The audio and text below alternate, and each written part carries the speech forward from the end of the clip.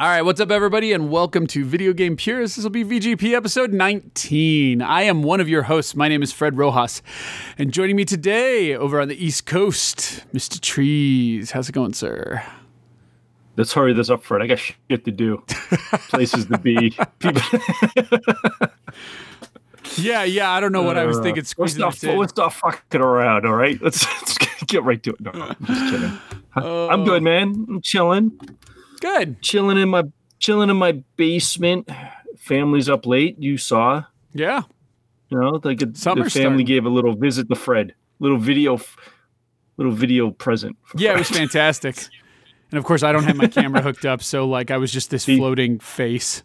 That's right. He got to see a young trees or shrub, as he's referred to. That's fantastic. The shrub.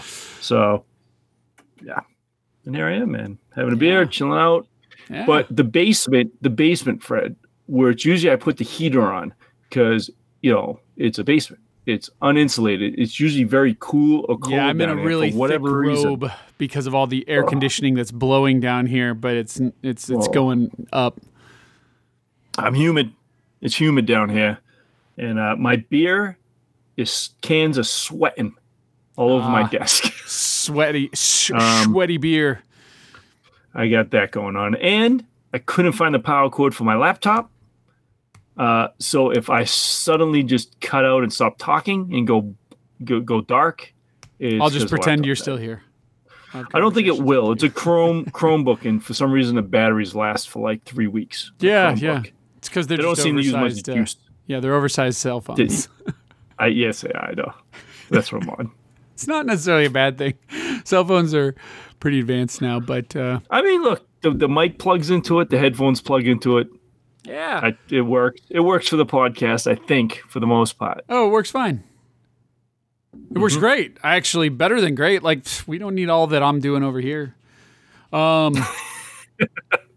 got a 65-inch TV that's on right now. I should probably turn that off. But I don't. I game They're enough.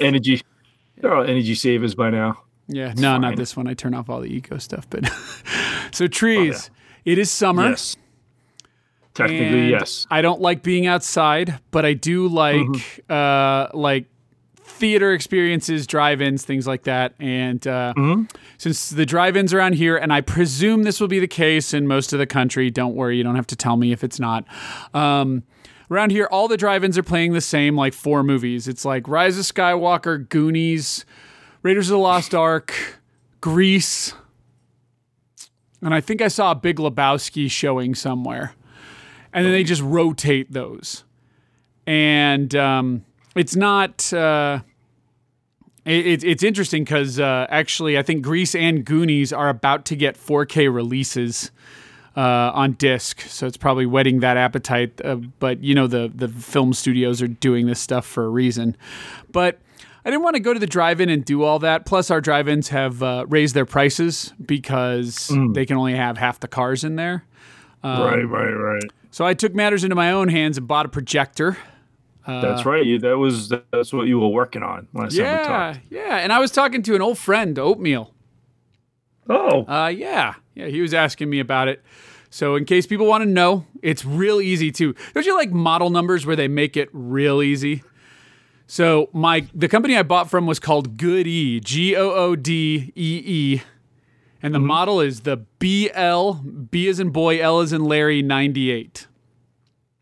And it was, I think his retail was $300 on Amazon, but I went directly to the Goodee website, and they had it for $250, I think, and they had a coupon that said, if you'll sign up to our newsletter or register your email address with us or something, and I was about to buy something from them, so why not? They said, we'll just hack 10% off the price. So right off the bat, they just took another $25 off. So I think I got it for $225. Shipped, no tax, free shipping. Got it in a couple of days. And it's 1080p native. It's got 2 USB ports, which aren't for charging. It's actually for hooking up USB sticks for media.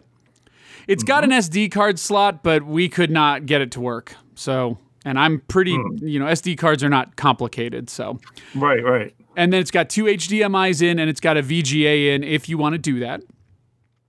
And aside from having to wait about half an hour I brought it, so just so you know, on Saturday, we tested it out. Saturday, it was about 95 degrees in the sun, but by the time we were doing this at like 9:15 at night, it was about 80, maybe 78 degrees outside, but it was still humid as all get out. And you're coming from an air-conditioned house where I keep the thermostat usually at about 74. And it's probably colder than that because it was down here in the ground level. That thing got condensation all over it. And we had to wait for it to kind of like even out. You know what I mean? Like even out the... Because it looked blurry. But then once it was like no more condensation, just let everything just kind of naturally, kind of just settle and dissipate. Turned it on and looked great. Looked absolutely great. It's got really good contrast and really good colors, which is kind of rare for... projectors as I see it. It's a 5,000:1 contrast ratio, but that's, again, one of those specs. There's specs, and then there's just what it looks like. So it looked good. Got it up on a table. It was ready to rock. Put it on the side of the house. If I were to guess, I would say I was somewhere in the vicinity of 100 to 110 inches for the screen size. Wow. We sat probably 15 feet away from it and watched. The speakers were good and louder than I'm used to, but still not loud enough, and everything kind of sounded like it was in tin can. So I went to the old MAME cab where I've got speakers in there, but I didn't want to deface the cabinet because it's a Street Fighter II cabinet trees. Oh, no. Yeah. It's not an original cab. It's one of those Arcade 1-Up ones, but it's an untouched, cabinet. Right. So what I do to hide it is I got one of those 2.1 systems where it's like a subwoofer on the ground, so it's hiding behind the cabinet. And then it's got two speakers, and those speakers are actually attached to the side of the cabinet with like sticky tack. And then I've got, but actually they're, so basically, well, I'll just put it this way. The speakers are right there, so they're kind of hidden from view at like waist level. You don't really know they're there. You assume they're inside the cabinet like a lot of other ones used to be, but again, I didn't want to cut holes in it. And there's no adhesive or anything actually bolted into the cabinet itself, so the cabinet's untouched. Anyway, so quick thinking, I just took that system, unplugged it from the headset jack, and plugged it into the headset jack of the projector. Had the speakers point to the left and right, because it mutes the projector speakers, which is actually a good thing, because you don't want that tin can effect, like, kind of echoing your speaker system. Hooked that up, had it work on either side, and we were good to go. It sounded great, and we got good acoustics, and then we tested it. So first thing I did was I went inside, like right inside, to go to the bathroom, and you couldn't hear it. Like you couldn't hear the movie even though it was playing just outside. Then I went upstairs where there's the windows and everything, couldn't hear it. And we were watching this movie at about, like I said, we probably didn't get up and running because I wanted to do some tests. I tested a bunch of media and stuff. We didn't get up and running until about 10 o'clock. And so by like 11 o'clock, you're worried about making your neighbors unhappy. So no, everybody was good. We watched the whole movie till midnight and everything was good. So it looks really good. I like it. So like I said, you'll probably need external speakers. But I paid about $225 for it. If you buy an external speaker set, you're probably going to spend somewhere in the vicinity of $40 to $60 for what I had. If you want to, if you've already got speakers that can plug into a headset jack, you should be fine. A little headphone jack. And we're good to go. You know what else probably a lot of people would do is if you've got one of those Bluetooth speakers, which I know are real popular nowadays, you could easily, those all have like headphone jacks. You could easily like hook it up that way and make it work. But yeah, it was good. We did end up, I did not have a digital copy that I could fit onto the memory stick that I had. So I ended up dragging out an old Blu-ray player I had in the basement and actually watching a Blu-ray.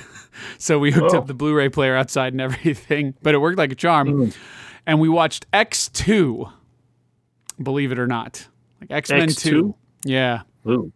Yeah. What a waste of a projection night. I remember a lot of people saying that was a good movie, and it hasn't aged well. Yeah. Hasn't aged well. I think those X-Men movies are garbage. I like the newer ones.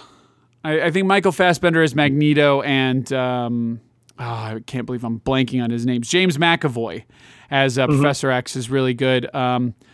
I always thought Rebecca Romijn was a much better Mystique, though. But Jennifer Lawrence is a beautiful girl, and she owns it.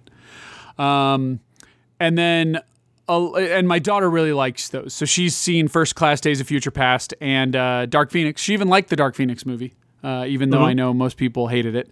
I actually find it pretty good too, but I think people are focused too much on it being like the comics, and there's that. But I don't like the look of those movies. Like I just don't like their look. There's something that's so uninteresting about them. Like, those old ones do have a weird look, I will say. The color's not quite great on the Blu-rays either. So, but anyway, we watched it. I didn't know there were colors in the X-Men movies. I thought it was all just black suits. Exactly. So we watched it. My daughter did like the original X-Men. She did not like X2, and we're watching X3 right now because she was like, oh, really? They did Dark Phoenix before with these other people? And I said, yeah. And she's watching it, and she's liking it, not loving it, but she really didn't like X2, and so she got pretty bored, and she went inside at 11 and went to bed. And my wife and I finished the movie. We'd been drinking some beers, though, I won't lie, but yeah.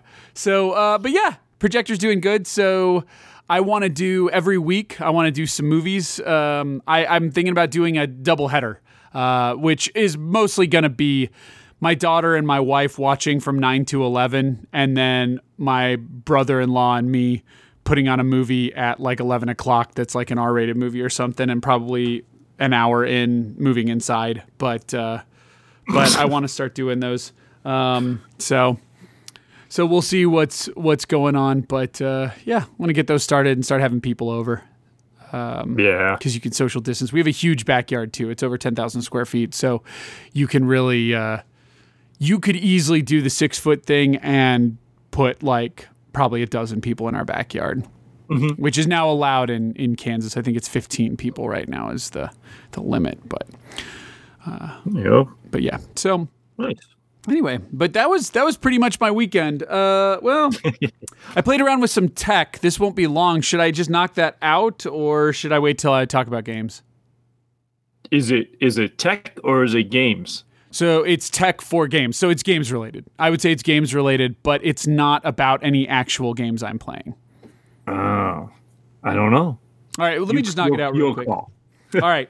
So, as you know, I got the Fenrir, which was the Saturn Optical Disc Emulator, ODE. Oh, yeah. And the big thing that's going around the internet these days is there are different libraries of people who, some would say archived, others would say pirated, entire libraries of video games and put them on archive.org.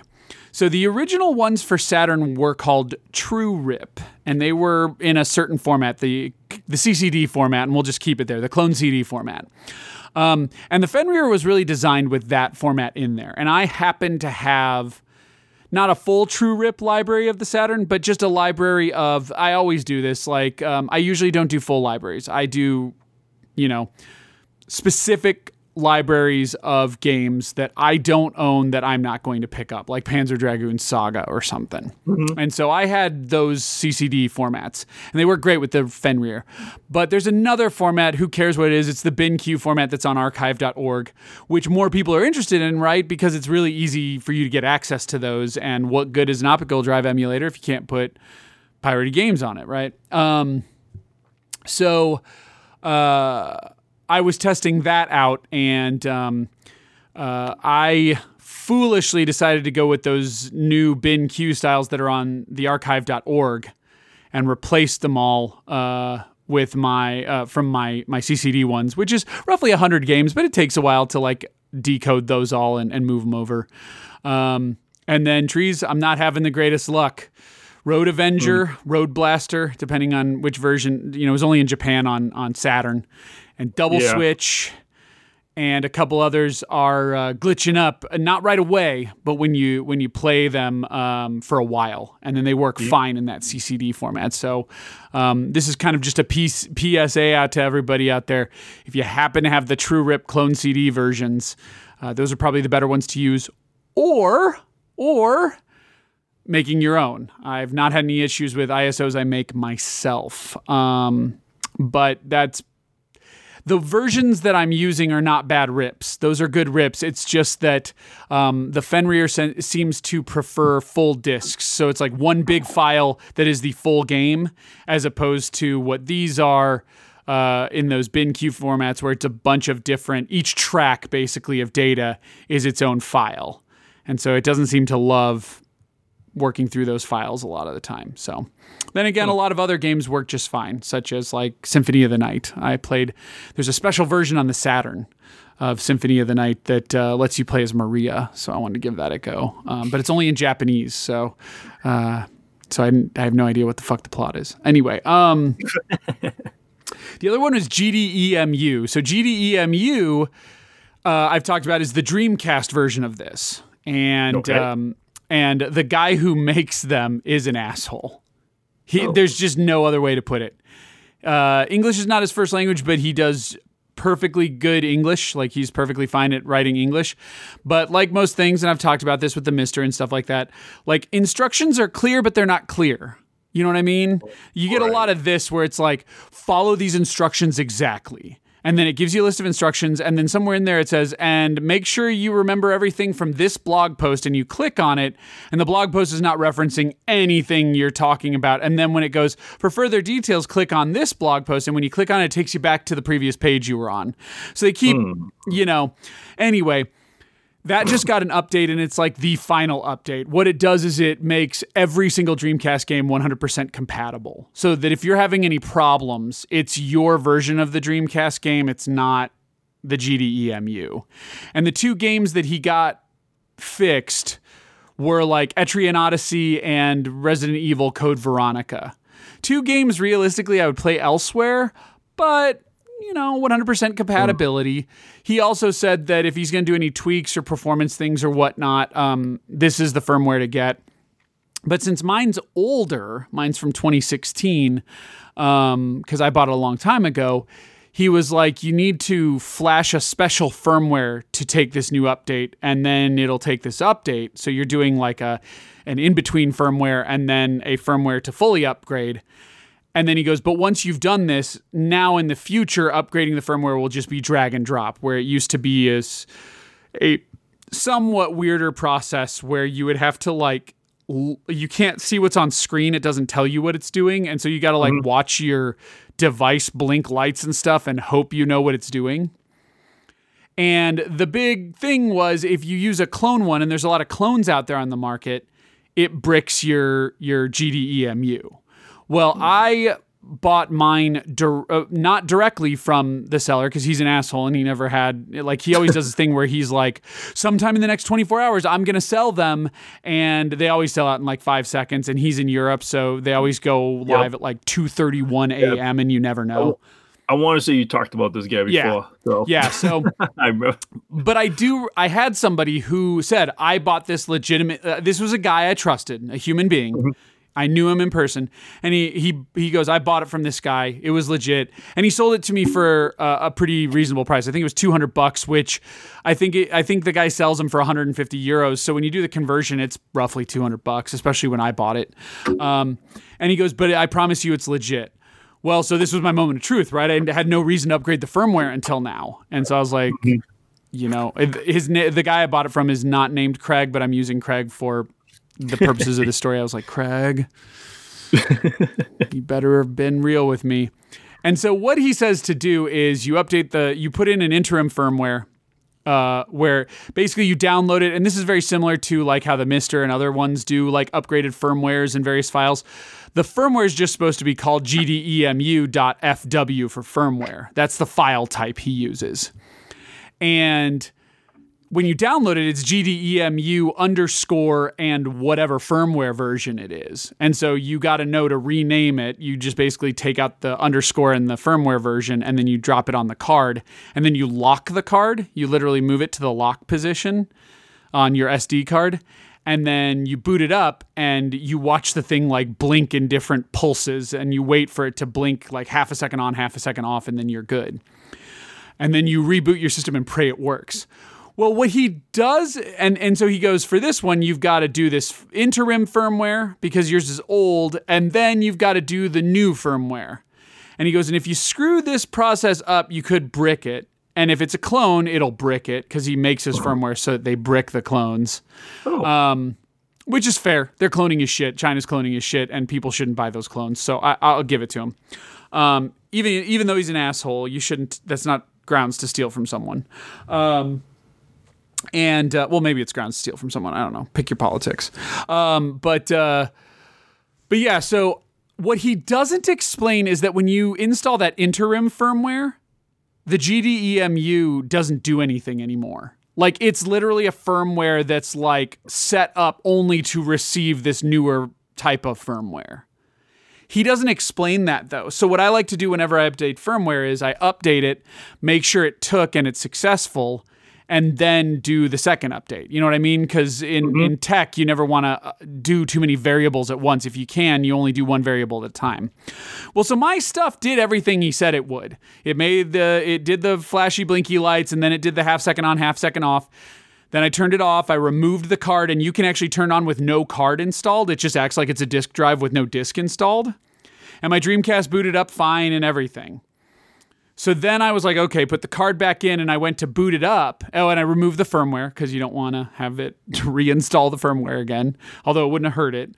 And I booted up so I can just check the firmware and make sure that interim firmware took, and the system doesn't work. And so I was like, oh, fuck. Is this a clone? Did Craig sell me a clone? Oh, fuck, did I do something wrong? Did I brick it? And he's sitting there, and in the comments, you can see a bunch of people who had problems, and he goes, you didn't listen to me, you idiots. You guys can't follow simple directions, you morons. Fucking, you just get what you deserve with your brick shit. He goes, every day I will pick one idiot who screwed up, and I will try to look into your issue if I feel like it. Like, this is the kind of guy you're working with. So I was like, okay. So finally... I was like, you know what? Fuck it. His instructions never tell you to boot up your system and never say that it will necessarily work, right? Because I got a bunch of games on there, so it should have booted up to the menu and let me look at the games. So I was like, fuck it. It's already not working. I've tried it, rebooting it a couple of times. It's not working. So maybe this firmware really is just a firmware that doesn't do anything, and it's just waiting for this new type of firmware. So downloaded the new type of firmware, renamed it to that title, moved it to lock position, turned it on, and it did. It blinked, it blink like it did. And these things take like 10 seconds to install. They're not long. And then it went to blinking on and off. Okay, turn it off. Remove the card, turn it on, and I felt a little better because my Dreamcast then booted up fully, like it's supposed to, and acted like there was no disk in the drive, and that's what you're supposed to have happen. Then you turn it off, went back to my memory card, removed the firmware, turned off the lock, put it in, started it up, and trees, was I happy to see it booted up. It booted up to the menu and everything. And then the first thing you see is a little pop-up box that says, like, welcome to the newest firmware, the firmware, full compatibility with the whole Dream. I was like, yeah, okay. It's very exhausting. And actually, to be clear, just in case people are using this, I'm sure, like, out of our listeners, there's probably almost no one who has one of these, and if they do, you know, whatever. But it does not pop that up right when you boot up the system. It just acts like normal. It's when you go look at the firmware version you've got, and that's when it'll tell you, you know, the update and stuff. The reason a lot of people will probably hold off, and if you are thinking about putting in an ODE into either your Saturn or your Dreamcast, I should point out that Terra Onion, who is TerraOnion.com, they're a European company, but they also work locally with Stone Age Gamer. No, I have no affiliation to any of these people. And Stone Age Gamer is an American company. They are releasing an ODE this summer. I think the pre-orders are already up, and it's like $250, and it works in either a Saturn or a Dreamcast, but you would have to, unless you buy two of them, which is getting costly, you know, you would have to move them back and forth, which I don't think is ideal. But they have their own solution, which even allows you to use a True Blue like big ol' hard drive instead of an SD card on your Dreamcast to run games. And so theirs is probably a better solution, and they're not assholes Terra Onion's actually been very helpful. They make that Mega SD I love so much, and they also make that TurboGrafx one, which the SSD 3 is okay. It's pretty good, but it's got some hiccups. It's got some weirdness on it, but the Mega SD is fantastic, so there's no reason to believe this Dreamcast and this Saturn one will be great as well. But they are definitely who you want to go through. The only people who should be worrying about GDEMUs are people who currently own them and just don't want to buy another ODE as a solution. That said, the Fenrir was only $100, and that's at 8bitmods.com. They're the ones who sell it for him. So if you want a Saturn solution, Fenrir's a little more picky, and you can only use it with certain Saturns, whereas the Terra Onion one is compatible with all Saturns, all Dreamcasts. But, 100 versus 250, you can buy a Saturn online for that price.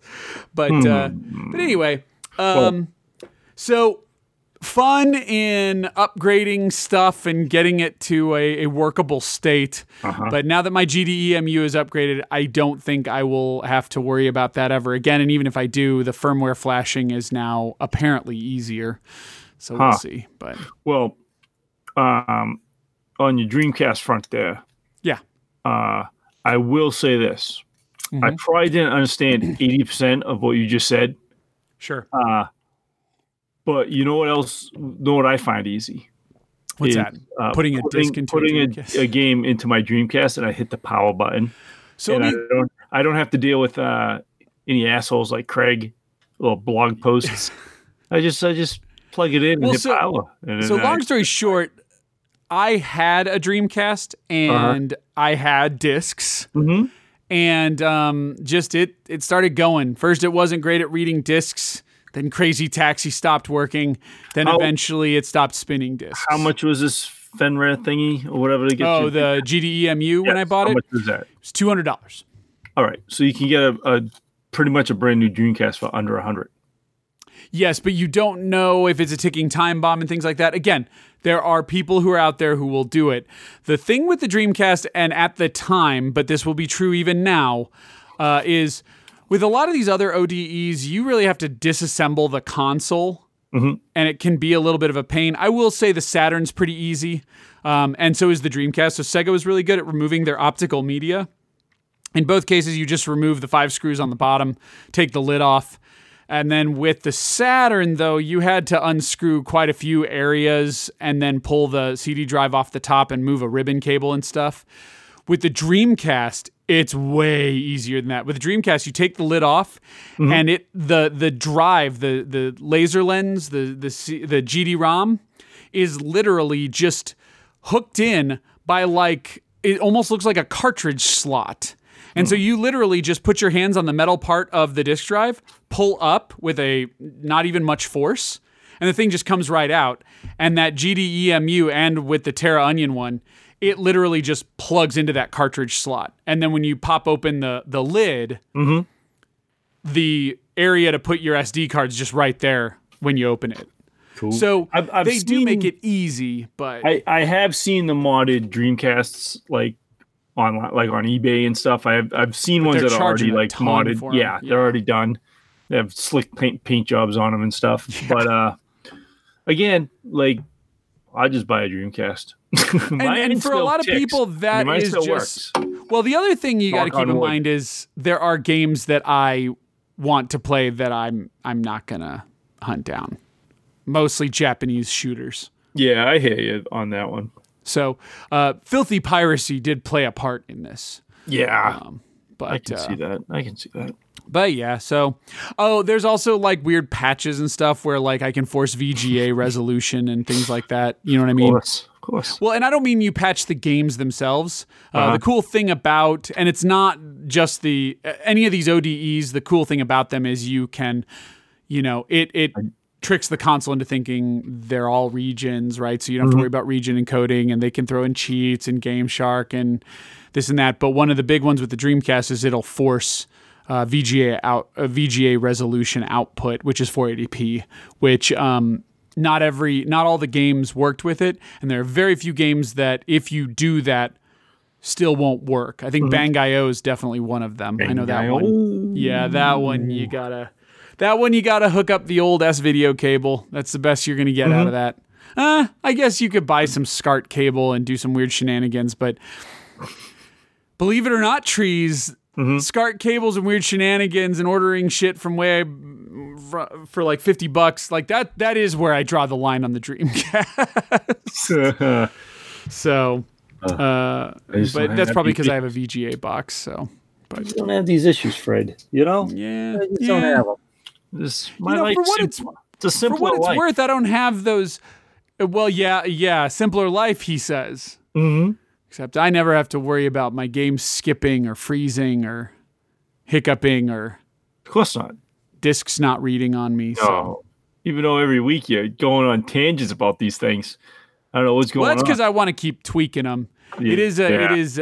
Well, and most people are only going to have the one, right? Or they're just not going to update these things. That's the other thing is I always update my stuff. I bet a ton of people don't update them. And I mentioned this to you a couple weeks ago. Is like I don't play my Dreamcast a lot, even though I love my Dreamcast. But I've been preoccupied in Genesis. But the last time I did turn my Dreamcast on, it was pretty loud.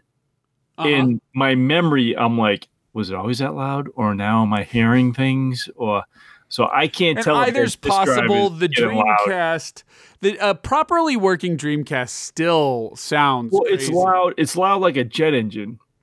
But I mean, I can hear the thing reading the disc. Yeah, well, and it's really loud. So I'm like, that might actually be legit. Yes. But that is why those motors that spin the disc burn out so much is because the GD-ROM jumped all over the place, and it really did like stop and spin and stop and spin and stop and spin. If you ever had like a modded Dreamcast where you could keep the lid open and you can watch the disc go, yeah, it bounces around a lot. There's something about the Dreamcast that, like, even though it had a short lifespan, there's something about that console that's iconic. Like, I love it.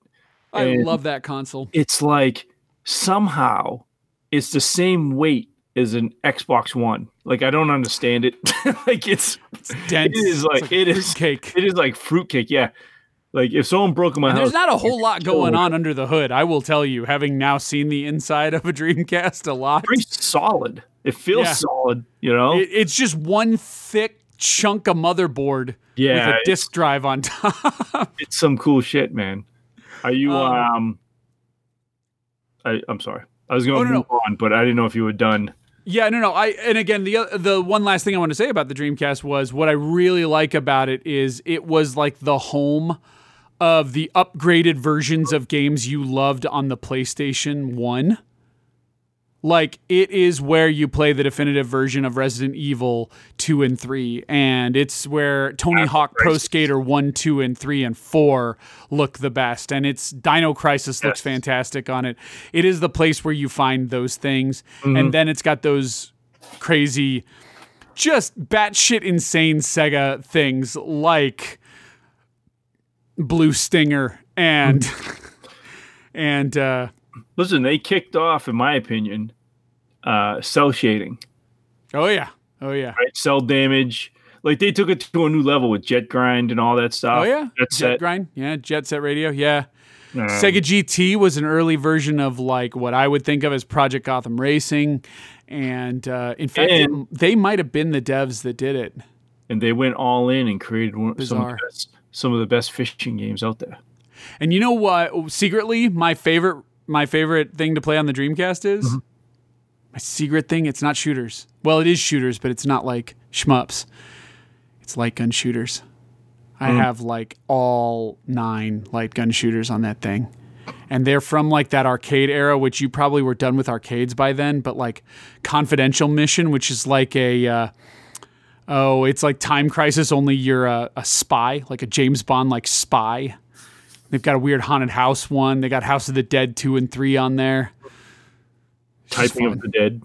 Typing of the Dead is on there, and I do have my Dreamcast keyboard. I never had the keyboard, even though I want, and I hovered, I mentioned they made the best fishing games, but they did. Not long ago, you can get, that is not like some weird, like nostalgia. Like, you can get that fishing rod pretty cheap.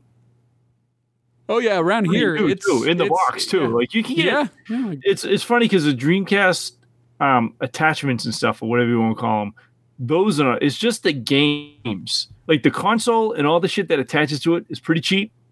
Mm-hmm. The games, for whatever reason, the market is like through the roof on the games. Like because the people who owned a Dreamcast didn't treat the games very well. Do you know how many times I see like really fucked up discs and resurface them all you like? Mm-hmm. Yeah, there's not much of a market for those. So but I never treated my Trick Style game that kindly back in the day. yeah, see, there you It go. was Trick Style. Yeah. That was a coaster. But So anyway, on the Sega tip, yeah, are you putting in your pre-order for the mini Game Gears? hell no. All 4 of them, and then you get No. the magnifying glass screen if you get Yeah, all 4. no. What do you mean no? No, No, it's funny. no, I'm not paying $50 for a chiclet. My friend sent me. I've that- got 3 full-size Dreamcasts, and I don't even or Dreamcast Game Gears, and I don't even like the ones I've got. My friend sent me the link, like a screenshot. Actually, he didn't send me a link. He sent me a screenshot of the Japanese Sega website where they announced them. And I wrote back, I said, don't send me spam. Like, don't send me weird Yeah, shit. Chinese I can't links. believe they made it mini. Does it plug into a TV? No, to my And knowledge. you sure? It's got 4 built-in games. Yeah, and he's like, and then he sent me from the American, I think, IGN website. He's like, it's not a scam. See, they're making them. And I'm like, oh my God, who cares? And then he kept sending me pictures. He's like, you gotta get all 4. You get all 4. There's 4 colors, $200. You get all 4. And then my stupid, and then he goes, they look good on your shelf. And then my stupid collector Sega brain started going, well, I mean, $200. You get all. So the Game Gear Micro. Yeah. Hold on, I might change your mind. Yeah. So, each color variant has different games too. Yes. Yeah, the 4 different Okay. colors each have 4 different games on them. The black And they're one like- has Sonic the Hedgehog, Puyo Puyo 2, Outrun, and Royal Stone. Blue one has Sonic Chaos, Gunstar Heroes, Sylvan Tale, Baku Baku Animal. That one's the coolest one so far. Yeah. Yellow is Shining Force Gaiden, Shining Force Sword of Hygia, Shining Force Gaiden, Final Conflict, and Nazu Puyo Aroya no okay, that one's not going to work out for us. And then red comes with Revelations Demon Slayer, Megami Tensei Gaiden, Last Bible Special, Game Gear Shinobi, and Columns. Yeah, you're definitely going with the blue one on that one. But obviously those are Japanese titles, right? Now, have they even been announced to come out over here? They haven't been announced to come out over here, right? Yeah, actually, I'm seeing that now. No, looks like Japanese not. right now. So there is no word that those are coming out over here with like American games and stuff. If those are like all Japanese with those games in them, it's kind of cool, Fred. It's kind of cool. Little cool. Yeah. Yeah. Also, looking at it, no, there is no. It says it contains a single mono speaker, headphone jack, and a USB charger or 2 AA batteries, and it's keychain sized. You might have to have them. Fred, you might Doesn't have to have an have. You might HDMI never see out. these again. These might come and One can go. hope. One can hope you never see him again. You might come and go. You can get a Game Gear right now with a handful of games cheaper than spending $200 on the 4 of those. Yes, you can. I can tell you right $100 now. Around $100, you can probably get one in decent condition. Oh no, are you kidding me? I have 3 Game Gears just because before I knew what was going on, I went and bought one from a guy on Craigslist. This is probably 2 years back, so prices haven't changed that much. I think I bought it from for $40. No, and it they're came more than with- $40. Really? I think so. Look them up. And mine came with Return of the Jedi and Sonic Chaos. And when I went and talked to the guy, he was like, I got 2 more of these. I was Those- like, oh, well, I don't need 2 more of them. And he goes, really? One's in rough shape. The other one's in great shape, and they all work, and they were all the black one. And he goes, I'll give you everything for $60. Should have took it. So I did. Oh, So okay. I have 3 Game Gears. Yeah, I know. A lot of them online, when you look at them, people have modded them with LCD screens Yes. and stuff. And that's what happened on mine. I had one forever, and it was in a box, and it lasted up until one of my second to last moves. I think it made it, and once in a while I'd pop batteries in it to just check it out, and it was Right. missing like 1 pixel. I noticed at one point, and then one move when I went to go back to it, it just didn't turn on at all, and so I think I actually just threw it in the trash. I mean, I'll send you one if you want one. I want one. All right, let me send you one. I'm no joke gonna send you one. What Is it I tell working? people, yeah, it works. It works fine. I seriously have extra Game Gears and nothing to do with them.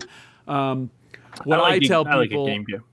what I tell people is, the Genesis 2 power adapter. Sorry, we've got a guest. What? Oh, I'm just gonna go to bed now. Okay. Have a good night. Sweet dreams. And I'm getting ready to go to bed. All right. I haven't even went to the bed. All right. Love you, baby.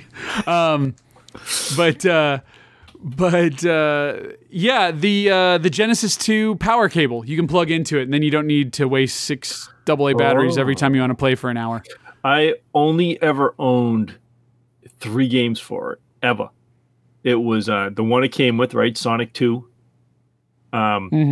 Somehow I acquired Ren and Stimpy's something or other. One of the Ren and Stimpy games. And Caesar's Palace, which is pretty much just all I played. Was the Caesar's Palace game. So That doesn't surprise me one bit. That's all I might have had columns. I think I Sure. had columns actually, because I think like it might have came with columns in Sonic. I can't remember what the hell that game. And then I want to say I had no, that was on something else. I was gonna say I had a game, but I swear I had a game called like Bubble Witch or something. Bubble Witch is a mobile game, but there's It is a probably mobile game. some It was something version with of it, yeah. gems. It was something with gems and witches. I don't thought that's know. columns. Oh, gems and witches? But you were flying on a broomstick, and I want to say Cotton? you were matching gems. Oh, Below. you know what you're thinking of is Puzzle Bobble? No. Well, no. No, This was no. It's a Neo Geo game, but yes, it did get ported over. That might be a Puyo Pop. I don't know. Hold on, I'm looking. It was Yeah, witches, it's like Puyo Pop. little girl witches on broomsticks, and then you were matching gems or something. Yeah, that's Puyo Pop. Anyways, I can't remember if that was Game Gear or something else, but whatever. knows? Doesn't matter. Point is, I kind of dig those little Game Gears. Kind of dig them. Something about them I dig. I'll send you a full size one, and then you can decide. It'll go in the case, man. It'll go. You know my Sega collection. Yeah, You know. it'll you might go need to there. clean it up a little bit, but yeah, I'll send it to you. Okay. Yeah. Got a box. Does it come with the original box? Give you a box. So. No, I See, don't have the box. See, that's I'll what put cost it in me. a box. Dude, that's what costs me, Fred. Is I always want the boxes. No wonder you think it's expensive then. And the Game Gear has that cool purple box. That I like. Yeah, it does. I've seen it. Part of it. I've That's never part of owned the. it, but- It's part of the. Do Charm, you want the man. free Game Gear or not? In fact, you know what? You simmer on it. I'll simmer on that one. You just text me if you change your mind. Simmer on that. You don't have the box. No wonder why you got all that for $60. Yeah, right. I'm just giving it away. Well, anyways, yeah. My week, I didn't do anything, Fred. I don't think I did anything. Built a shelf. I don't know. I didn't do much. This was a boring ass week for sure. But I will be going to New Hampshire over the weekend. Nice. So I will get in some more Legend of Dragoon. Mhm. Some more men talking down the women. Looking forward to it. Fantastic. Yeah. And nothing, man. I did send you that picture today. My 8-bit do. I'm gonna say do instead of dough. I'm gonna say That's 8-bit dough. See, now you go 8-bit do controller. 8-bit do. So it's written on the box. But I got my Genesis, 8-bit do. my 8-bit do Genesis controller. That's a tongue twister. Right. But I don't have the little Bluetooth dongle yet. That's separate, coming separate. But I sent you a picture because I'm like, this controller is gorgeous. It is. Like Yes, I opened I've it got up and one I'm myself. like, I opened that thing and I was like, oh my god, I didn't even want to take this out of the box. It looks so cool, man. You know, I'm excited to use it. And like you said, it's Bluetooth, so I can use it on any Bluetooth thing. But I mostly got it for the Genesis because the Genesis is a funny thing because I like the 3-button controller, right? Like, I think the 3-button controllers are just sturdier. Like, the D-pad's better, the buttons are better. I'm with you. But more of the modern games, like, especially if you want fighting games, like I like, you need the 6-button controller, but I don't like the D-pad or the buttons on the 6-button controllers. They're very, like, loose and, like, cheap feeling. See, I liked them. Yeah, I just think that D-pad is too wobbly. Like, it's too swivelly, man. So you shouldn't have that trouble with this one. No, so this one is like, it has the rigidness of the first controllers, but with the 6-button design. So I'm excited, man. I can't wait to get my little dongle so I can play me some Genesis games. Because some Genesis games, I feel I need to be more precise, like Prince of Persia and stuff. And I don't know if it's because my controls are just so old, but I just feel I'm not getting it. I'm not getting what I need. So I can understand that. you know, When all else fails, blame the controller. yeah, I blame the controller, not my old age and my eyes and my fucking bad hand-eye coordination now. Yeah, otherwise an effort. I've done nada. I've been on eBay a bunch, but not doing anything. Although, Yes. well, I did get Centurion Defender of Rome. I saw that. Yeah, I actually put a post in. I made It was a on the rare Discord, yep. Discord appearance. You know, like Sasquatch. Like I just pop in there, drop something, and leave. Yeah, I remember liking that game back in this. So this would have come out when I was around 19-ish. I remember liking that game. I remember sitting, like it's turn-based, right? I remember like playing a lot of it and liking it. I put it in now as a grown man. I didn't know what the hell was going on. At all. I didn't know what the menus meant. Not a clue. I couldn't figure out how to do anything. And I'm like, well, let me read this manual. But the manual is thick. Mm-hmm. You know? And I was like, I don't have time for this. I don't have time to sit. I got other shit to do. I can't be sitting here reading a giant booklet about how to play a fucking 30-year-old strategy game. Makes no sense. So You could. I could. I will. But I got that anyways.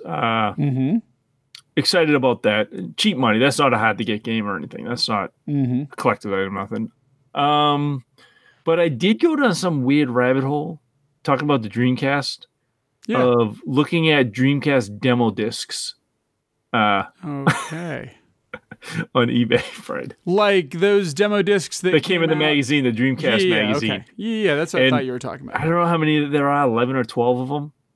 Something like that. I can't remember how many there were, but there's volumes of them, and people sell them in lots.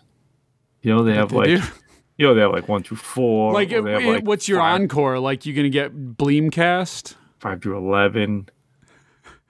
There was, if there's like a numerical thing going on like that, there's something primal in my brain that says that'd be cool to have all those, to have them, Display them out.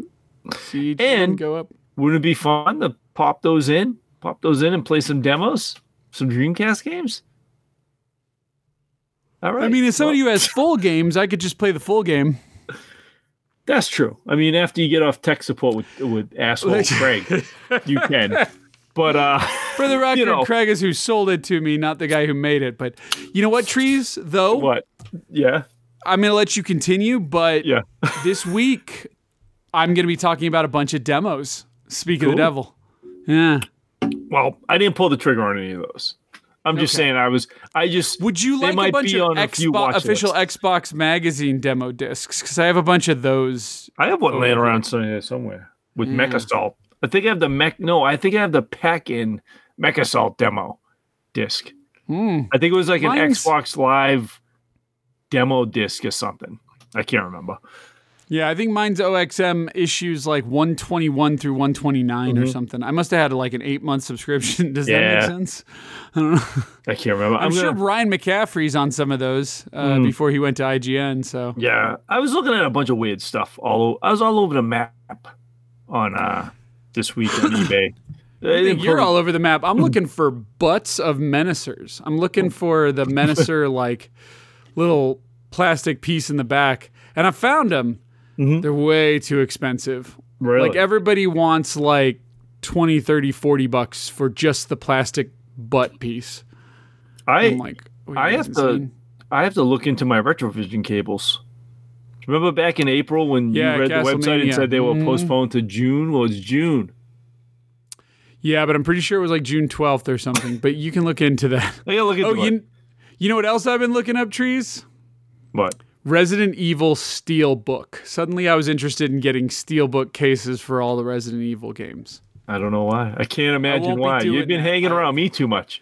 I won't be doing that because they're selling them for like 30, 40 bucks with no game. If there was a game in there, I'd start going like, do you have the game? I do. So you can just pop it in the Steelbook. No, what the... Problem solved. No. I'm a problem solver, Fred. Yeah, that's why I'm that. here. All right?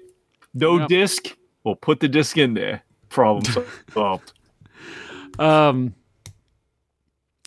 But yeah. Well, so you remember when I texted you over the weekend and I was like talking about US or UPS? Oh, that's right. Yeah, what was This story's not long. This is something after your own heart, Trees. I forgot about that. So on Sunday, my wife's leaving. No, it was Saturday, actually. Okay, so Saturday. Okay, it's Saturday at about noon. Okay.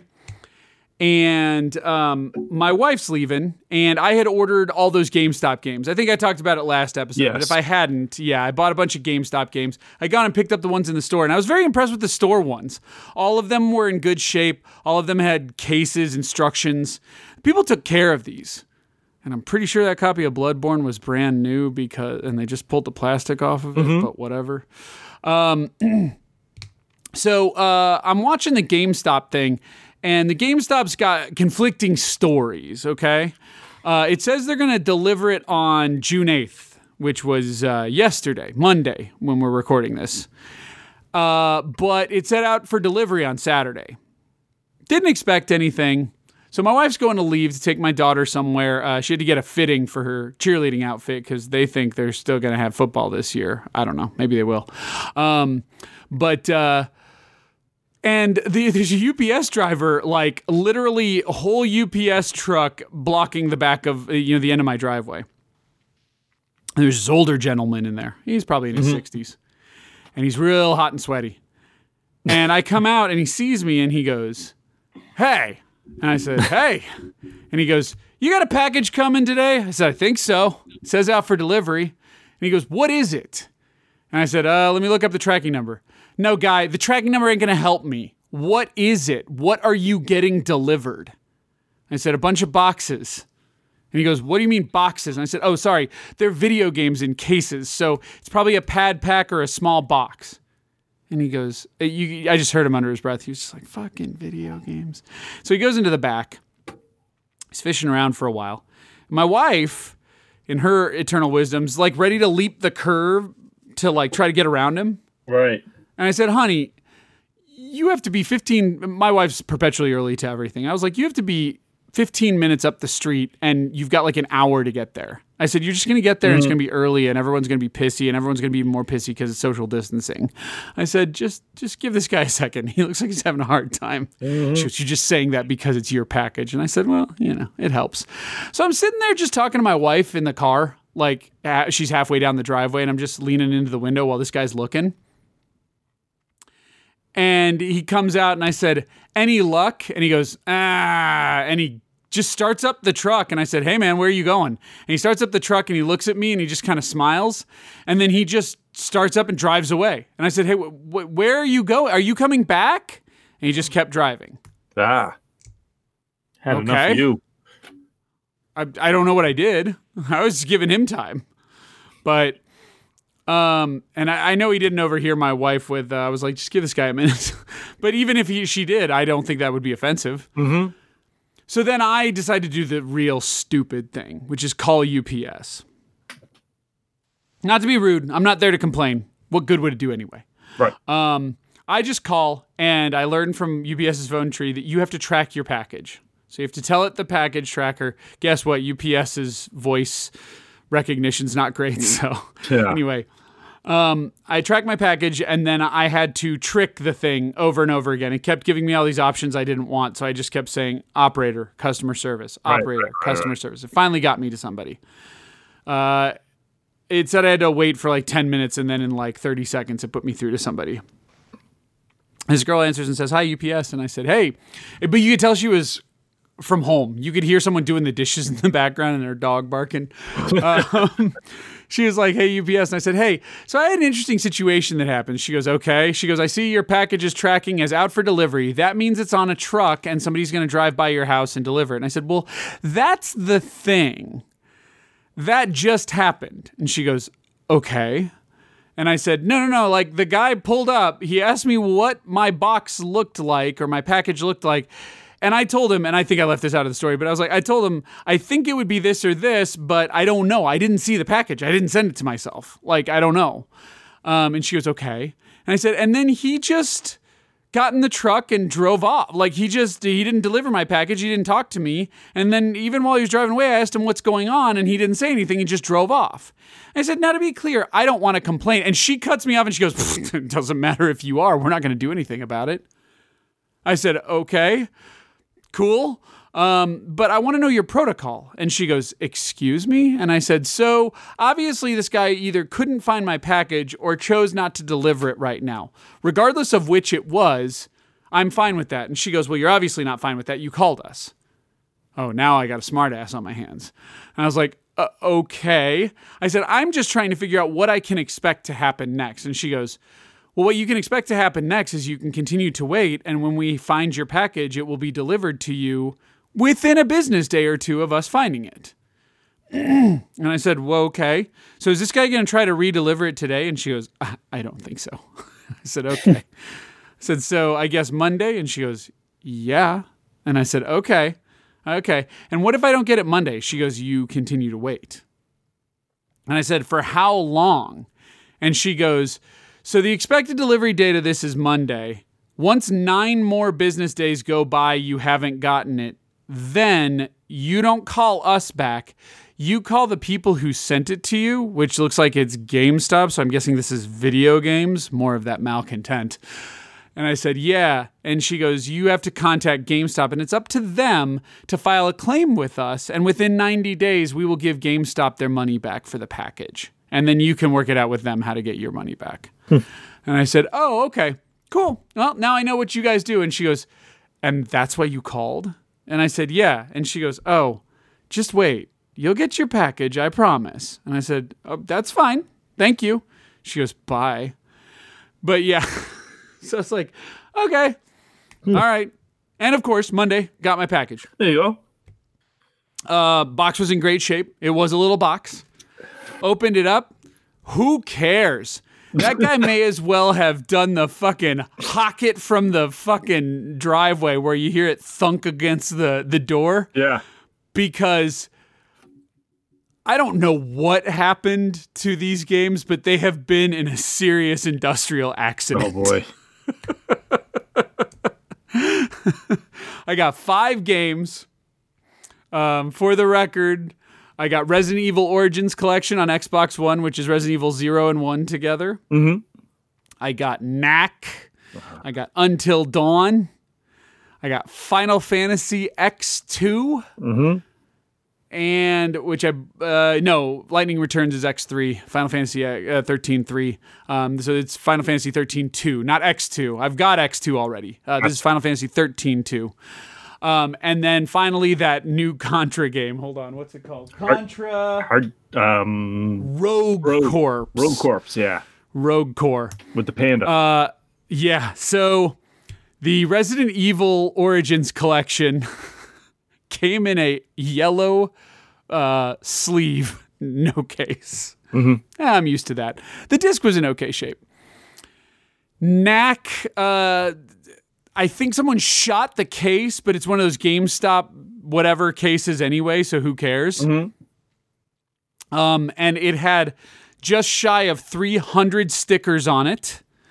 Oh, NAC. And on the back of it, if for any reason this NAC was involved in a major crime or a murder, I've got a full handprint here for whoever needs it that you guys can remove from this. Oh, man. However, I put the NAC in, right? This is always the test. I put the NAC in my PS4. It installed just fine. So I guess it's fine. If it installs, it installs. Final Fantasy X2 had been rebuffed by like a rebuffing machine. Oh, yeah. Those are the worst. Which seemed to be fine. And it's a Hollywood Video rental-esque, like it's from a rental place, but it's not Hollywood Video, obviously. That hasn't existed for a while. But it's one of those things where it looks like the normal case on the front, but on the back, it's got the weird font, and it's got a picture of the Xbox 360 controller, and it tells you like what the buttons do. So I got that. But when I pop it into the Xbox One, it identifies it as X2, right? And that's Xbox One enhanced and stuff. So I can download the digital version. So I'm happy with that. Don't care if it works on a 360 particularly. Until Dawn was my personal favorite. Somebody wrote, they didn't have like the GameStop sleeve. So it's a black case and in like red, like highlighter, they wrote Until Dawn. I'm guessing, so it's like blood on the diagonal of the plastic that was around the case. I like it. Until Dawn has a deep scratch, just straight down the middle. Oh, no. From the edge to the center. Well, sorry, I used the word deep. It didn't have a deep scratch. It had a scratch. I wiped it with a microfiber cloth, and it seemed to pretty much buff out, which means it's not a deep scratch. Blu-ray is scratch resistant. It's not scratch proof. Yeah. Tonight, I will be installing that and seeing if it works. And if it doesn't for all these games, I think I can just go to a local GameStop that has it in stock and swap it out. I would hope so. But I don't know. They might give me lip. We'll see. And then, of course, Trees, you know this is coming.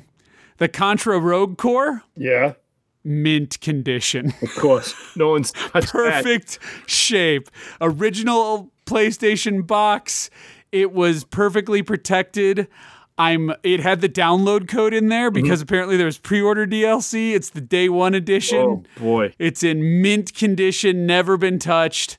And I'm fairly certain, like my copy of Bloodborne, they just pulled the wrapper off of a brand new copy and sent it to me. Surprised that wasn't a steelbook. Yeah. Right. No dents. No, it was in perfect shape. So right off the assembly line. Well, So yeah, I expected that. Like I said, remember I got I got those games that I just listed to you plus 15 more for $56 shipped. So like I didn't have crazy hopes here. So all I did was I know I have those games and I tucked them on my bookshelf. It's not a bookshelf actually, it's just a TV stand and I like stack them up there. There's a little space behind the stack of games, so I just hid them behind the stack of games. So they're not on display, but I got the disc. I owned them digitally before on PlayStation Plus anyway, so I'm set.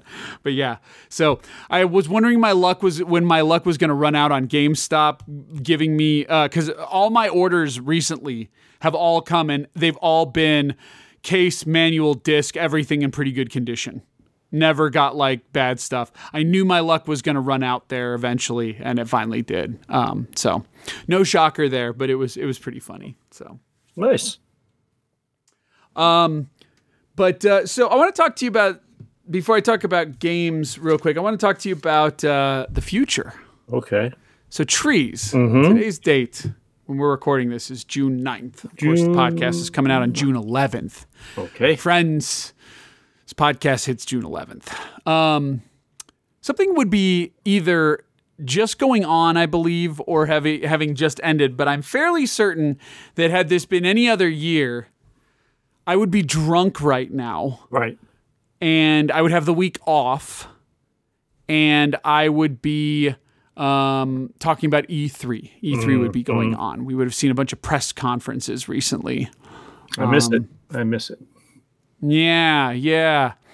And then there was a slight saving grace, which was they're still doing digital events. You know what I mean? They're not going to be up to snuff, as we'll get to in a minute, but digital events are going on. There was so at this time on this episode, I was planning we would have been talking about PlayStation showing off PlayStation 5 games. Right. Which was supposed to happen last week. And PC Gamer was going to do their E3 presentation, as they were always going to do, this last weekend that just passed. Those things didn't happen. And they didn't happen because of some very real things that you and I just don't really have an opinion to share on the subject. But yeah, some political unrest going on in this country. Yes. Those were delayed. Now, I know both sides have opinions, and I'm going to use a buzzword real quick here, so trigger warning, but I'm sorry to be centrist, but whether or not those political acts are worthwhile, I don't want to speak to. Whether or not you partake in the humanitarian options that I think make sense, your business. Last but not least, whether or not PlayStation and PC Gamer and everybody else basically who was in the games press last week had a justified reason or not. Or you feel, and when I say you, I mean the royal you, feel that it was a justified reason to delay these things. Not a big deal, right? Like, I remember reading that the PlayStation thing got delayed and I was like, oh, that makes sense. Right? Like, that was literally my reaction. I didn't go look on Twitter. Right. I didn't start a blog post. I didn't feel the need to comment on anything. You know, I think it's pretty universal. I don't think anybody's right. At least most of our listeners. I think everybody understands what's going on right now everywhere. But the good news, Trees, is that that's now happening this week. Mm-hmm. So when we talk next, that will have happened. So I just want people to know that at 3 p.m. Eastern, 2 p.m. Pacific, on the 11th, Pacific, Central, it is, I believe, what would that be? That would be noon Pacific. Somehow I think those times are off. Double check your times, friends. But sometime around then, Sony's going to do their PlayStation 5 event, where they're going to show off PlayStation 5 gameplay. And from a realistic standpoint, I think people should realize that it may or may not, they said it's pre-recorded, so it may or may not be something similar to what we've already seen out of Xbox. But hopefully not. Hopefully it's more than trailers, I think, is what people expect. Although, given the fact that everyone's at home and shit like that and they can't do live demos, I don't really know. I don't know if you should go into that with any expectations whatsoever. So, one thing I do know, Trees, is they've already gotten ahead of it, and they said, we will not be broadcasting this in 4K. We will not be broadcasting this in 60 frames a second. Because of our limitations with our pre-recordings and people working from home, which to me, to a certain extent, sounds like they're like, this is a shit show, and we never were equipped to let people bring home the serious hardware they need to edit these videos, so they're not going to do it. Which, as somebody who can work almost solely remotely, I reject that. There are very easy ways to do it, but whatevs. But yeah, they're going to just broadcast it in 1080p 30, which is fine, but it means like you're going to have to use your imagination. Right? You're going to like watch these and think of it being better. Yeah, they literally say that in the blog post. Step it actually. up a little. That's all. Yeah. Squint. So what it means to me is I don't have to wait till I get home and watch it on my big TV. I can watch it at work on my lunch break because it doesn't matter that much. Quite honestly, I don't have a 4K TV. My gaming, I shouldn't say it. My living room does, but my gaming, that my Xbox and stuff isn't a 4K TV. I don't have 4K systems. So quite honestly, like them showing me games anyways, as long as the content's good, like it doesn't matter to me. Like I don't care if something is 4K if it doesn't interest me. I could care less. Like as long as it's interesting shit, and then you understand that what it's going to be on and what it will be capable of. But I want to see the bones of it. Like that's what's interesting to me. You know, I want to see what Sony's got planned, because right now it seems to be that, you know, everyone's like, well, there's the Ubisoft lineup, which, you know, Ubisoft will always, right, Trees? Yeah. If a new console's coming out, Ubisoft has our back. Good for them. And you know it. They always do. Good for them. They always launch with games, yes. And it seems like this year in particular is going to be slamming. So Ubisoft in July will do what would have been a version of their E3 presentation. I say a version because, yeah, I think people need to curb their expectations from a viewing fidelity standpoint. But like you, I got hung up on the visuals and stuff like that. But like you, I came to the conclusion recently after talking to Chase that, like, yeah, let's just worry about content right now. I mean, I can see it look pretty once I get it on my own screen. But it still looks good. Like even when you're watching those trailers and you're still like, that's awesome. Like it's not like, even though you're not seeing them in 4K, it's not like they look like ass. You're like, yeah, I understand that looks great. Like that's amazing looking. Well, and 4K live streams, especially on like YouTube and Twitch, aren't fantastic. That's not great either. Because I mean, you know, like I have the bandwidth and they're still not fantastic. It's too much. I watched Assassin's Creed Valhalla trailer on my phone, and guess what? It looked fucking awesome. Yes, I get it. If I watched it on a 4K TV, it would look even better. But I get what they're going for, and I can. It still looks amazing. So it's like that. Don't bug me at all. Just show me some game trailers, some cool ass game trailers, man. Yeah, and I think that is what. Like I said, I have no expectations, but that's what I think they're going to do. So similar to what Xbox did a few weeks back. And I think from just, and again, you know I'm a big E3 nerd, so this is the only reason I'm even speaking to it. I think everybody's got to, I remember people really getting upset with like the Square Enix E3 presentation a couple years back where they showed off a lot of cool games, but they were all just trailers and mild demos, and people were really disheartened by that. And I'm getting more and more kind of sick of hearing that. Like, do you really want to see Jamie Kennedy walk up and grab his balls while he makes fun of somebody doing a demo? Or can we just watch video games get played? And I really struggle with people and this notion of like, well, I see it in a trailer, but that could be all just smoke and mirrors and them fucking lying to me. You know, somebody was talking about how one of the trailers for the Xbox One, they were like, I found out that was on a PC running a 2080 Ti. They lied to me. So mad. And they're like, had they played that live on a stage, they never would have gotten away with it. Well, no, guy, they actually did. Yeah. You know, a lot of those E3 demos you've seen in the past were running on super PCs that they were hoping would hit the console fidelity once the game came out. I didn't give a shit. In case in point, what we just talking about was like none of those Xbox Series X games on that showcase thing interested me. And that's probably Microsoft's bigger problem. Yeah. Now, it was third party. I'd like to see what they're doing with first party. Yes. But my point is, I wasn't watching it at 4K. I don't care. But the games... And I was, and you didn't miss much. They didn't interest me. You know what I mean? Like, regardless of what they look like. Like, there were a lot of weird Geiger fallacies, though, that you missed in 4K. I didn't like that. I didn't like that. I don't like H.R. Geiger shit. It weirds me out. It creeps me out. I don't like that style. We talked about this before. So I won't be playing that anyways. So, and again, Microsoft is not done, but I'm curious to see how Sony's going to do this. Again, we're not going to learn anything about the console itself. I know they're going to do that. They hopefully will do that sooner than later, but Sony and Microsoft have clear marketing paths, and given the circumstances, they're not really interested in sharing them with people in advance. They're just going to organically let these things come out and do little announcements. And I, for one, kind of dig it.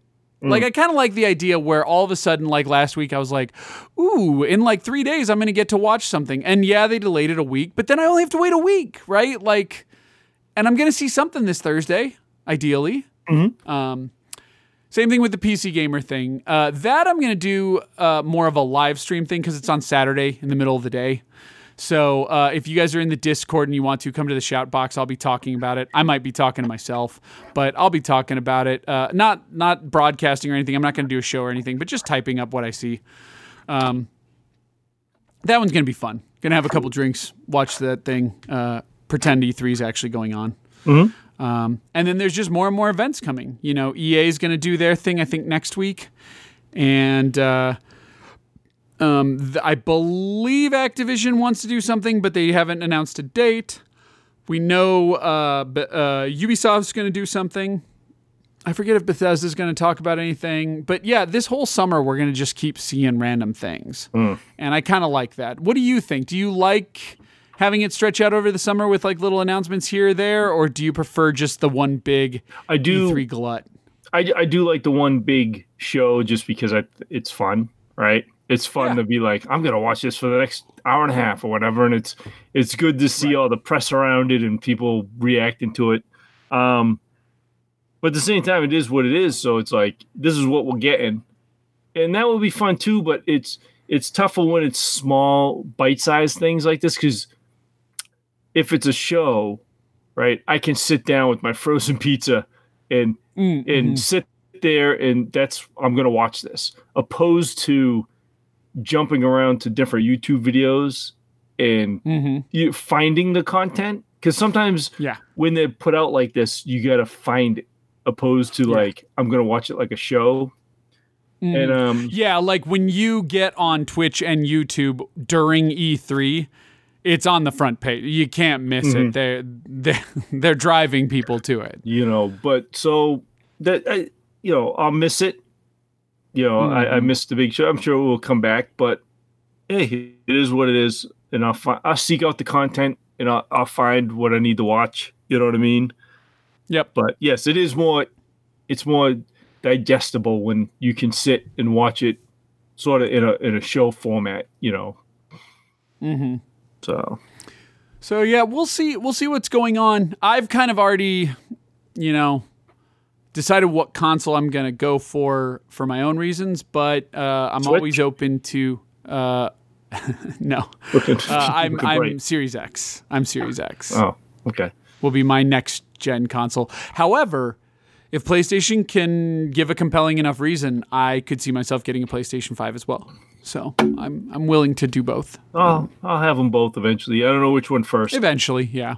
I don't know which one first. So the reason I already know I want the Series X first is because of what I want to use it for. I think there's going to be an extremely low number of games coming out this holiday, and that makes sense, right? It's just realistic. So for me, it's that Series X is going to do that forward compatible stuff where it improves the performance of both Xbox One games as well as 360 and original Xbox games, and it adds HDR to games that didn't have HDR in them already. It also remixes a lot of them to Atmos. Now, there's a lot of naysayers out there, a lot of people who don't care, this and that. That's fine. I care. So I want to see it. And that's what I'm willing to pay for. I'm willing to pay for what I already know it does. If there are cool games for it too, sweet. I do like the fact that they're doing that smart delivery thing where basically, it's the same. Smart delivery, everybody's making a big deal over. Do you know what that is, Trees? Smart delivery, that's when you buy it on one and then you can get it for the other one for free? For the most part. That's the good way to visualize it. It's going on right now anyway. Like, it goes on right now. If you have, for example, an Xbox 360 game, Gears of War 1, and you put it into an Xbox One or an Xbox One S, it detects it and downloads Gears of War 1 and plays it on your screen. If you have a Xbox Series X, it realizes you have an Xbox Series X and plays it differently, and in some cases downloads different assets. It does that also with Xbox One games. It definitely does it with Xbox One games. So for example, Shadow of War, I recently downloaded, Middle-earth Shadow of War. and it said, do you want the 4K cinematics and texture pack? It's an additional 20 gigabytes, but it will enhance your game and is compatible with the Xbox One X. Now, usually it doesn't ask you that. It's just that was one of the earliest ones where they made it an option to be able to download it. But this is going to work the same way. Whether you buy a digital copy of Cyberpunk 2077 or you buy a disc copy, if you put it in an Xbox One, it'll perform one way. If you put it in Xbox One X, it will download potentially different assets and perform higher. And then if you put it in a Series X, it'll download potentially even bigger assets and perform even better. It basically goes, I know what device you're on, and I will download the version you need. And for some reason, people are having a real hard time wrapping their heads around this concept. That's it. Sounds pretty easy to me. Yeah, and so I like that concept as well. So, I am still struggling with, do I buy Cyberpunk 2077 on PC or on console? I think because I'll be sitting around for many, many, many, many hours playing it, I'd probably go console so I can be on the big sofa. Yeah. But yeah. So, so I don't know. Yeah, I agree with you. The biggest thing we're going to lose here is hype, right? The hype train is like dead. Yeah. Big games are coming out, Trees. Ghost of Tsushima, which has a fucking amazing steelbook, is on the way. Yeah. Last of Us 2, week and a half away. Comes out a week from Friday. Wow. Yeah. Not even thinking about it. We should be hype. Yeah. But people are just not. That doesn't mean they're not going to buy it, right? We see this time and time again. That's one thing I do like, is even though the hype's not there and no one's talking about it, well, not too much, and it's not getting the traffic that it used to or the coverage that it used to, we look at the sales and they're selling just as well, if not better than before. So that's good. And when I say they, I mean games. But yeah, it just feels like the hype train, even if it was artificial, that came with E3 is just not going to be there this year. And that's a little unfortunate. Do you want to do a hype train, like just you and me? We'll just get stupid for 2 hours, on a Saturday, and just get over exaggerated over everything. You want to do that sometime this summer or no? Kingdom Hearts 4. Fuck yeah. I've only played Kingdom Hearts 1, but I'm down. I hope to play Kingdom Hearts 2 this summer, though. So, but with all that in mind, Good Old Games was doing a bunch of demos of games that aren't out yet, Trees. Oh. Would have worked a lot better if it was E3 time, right? But they did it. And am I correct? You don't have any games to discuss right now? Oh, I played a few games. Oh, well, then I want you to do that. Sorry, I apologize. I was just talking about E3 stuff, and then I blended into it because you made it sound like you hadn't done anything. I haven't done anything new. What you've been playing? I should say, I did send you a text. It didn't get a response, but I did. I might have missed it. Sorry, my sister was being dramatic this weekend. Oh, I sent you. So Sunday, was it Sunday? No, Saturday. Saturday night, I sent you a text. It was. I see it now. Yes. Sorry, I missed this. Oh no, I sent that to you. Oh yes. Yeah. Yes. So it was 9:30. It was 9:30 Saturday night. It was. My store in my town was closing in a half an hour, and I had a bunch of turnips I had to offload. Trees is talking about Animal Crossing. They know what I'm talking about, Fred. Okay. All right? Don't talk down to our audience. when I say my store is closing and I have turnips to offload, they know exactly what I'm saying. Oh, actually, sorry, real quick. Fun fact, just because you mentioned store closing. That GameStop I told you about with the dumpster and the shutters? Yeah. Closed. Oh. Anyway, continue. Oh, boy. So I had all these turnips and my prices never went up during the week. And no, if you don't know, Fred, you buy turnips on Sunday and then you have them. And then, so from Monday to the following Saturday, your turnip prices go up and down during the week, twice a Yes, day. I believe it's called in the game. It's very eloquent. The stock STALK Yes. exchange. Yes, it is. Yeah, which I think is fantastic. It's pretty good. It's not bad. I love puns. Although the lady who sells you the turnips now is like the granddaughter. There was always like a boar. I think she's a boar. I can't, some of the animals get all mixed up. And it used to be, I want to say it was a boar, this lady. And now you're talking about the animal and not the fact that she's boring. exactly. A little bit of both. And she would sell you the turnips. And in this game, it's a young animal. Boar. I think it's a boar. I could be wrong. Or a war dog. It could yes, be. And I think she's the daughter or the granddaughter of the other one. I can't remember.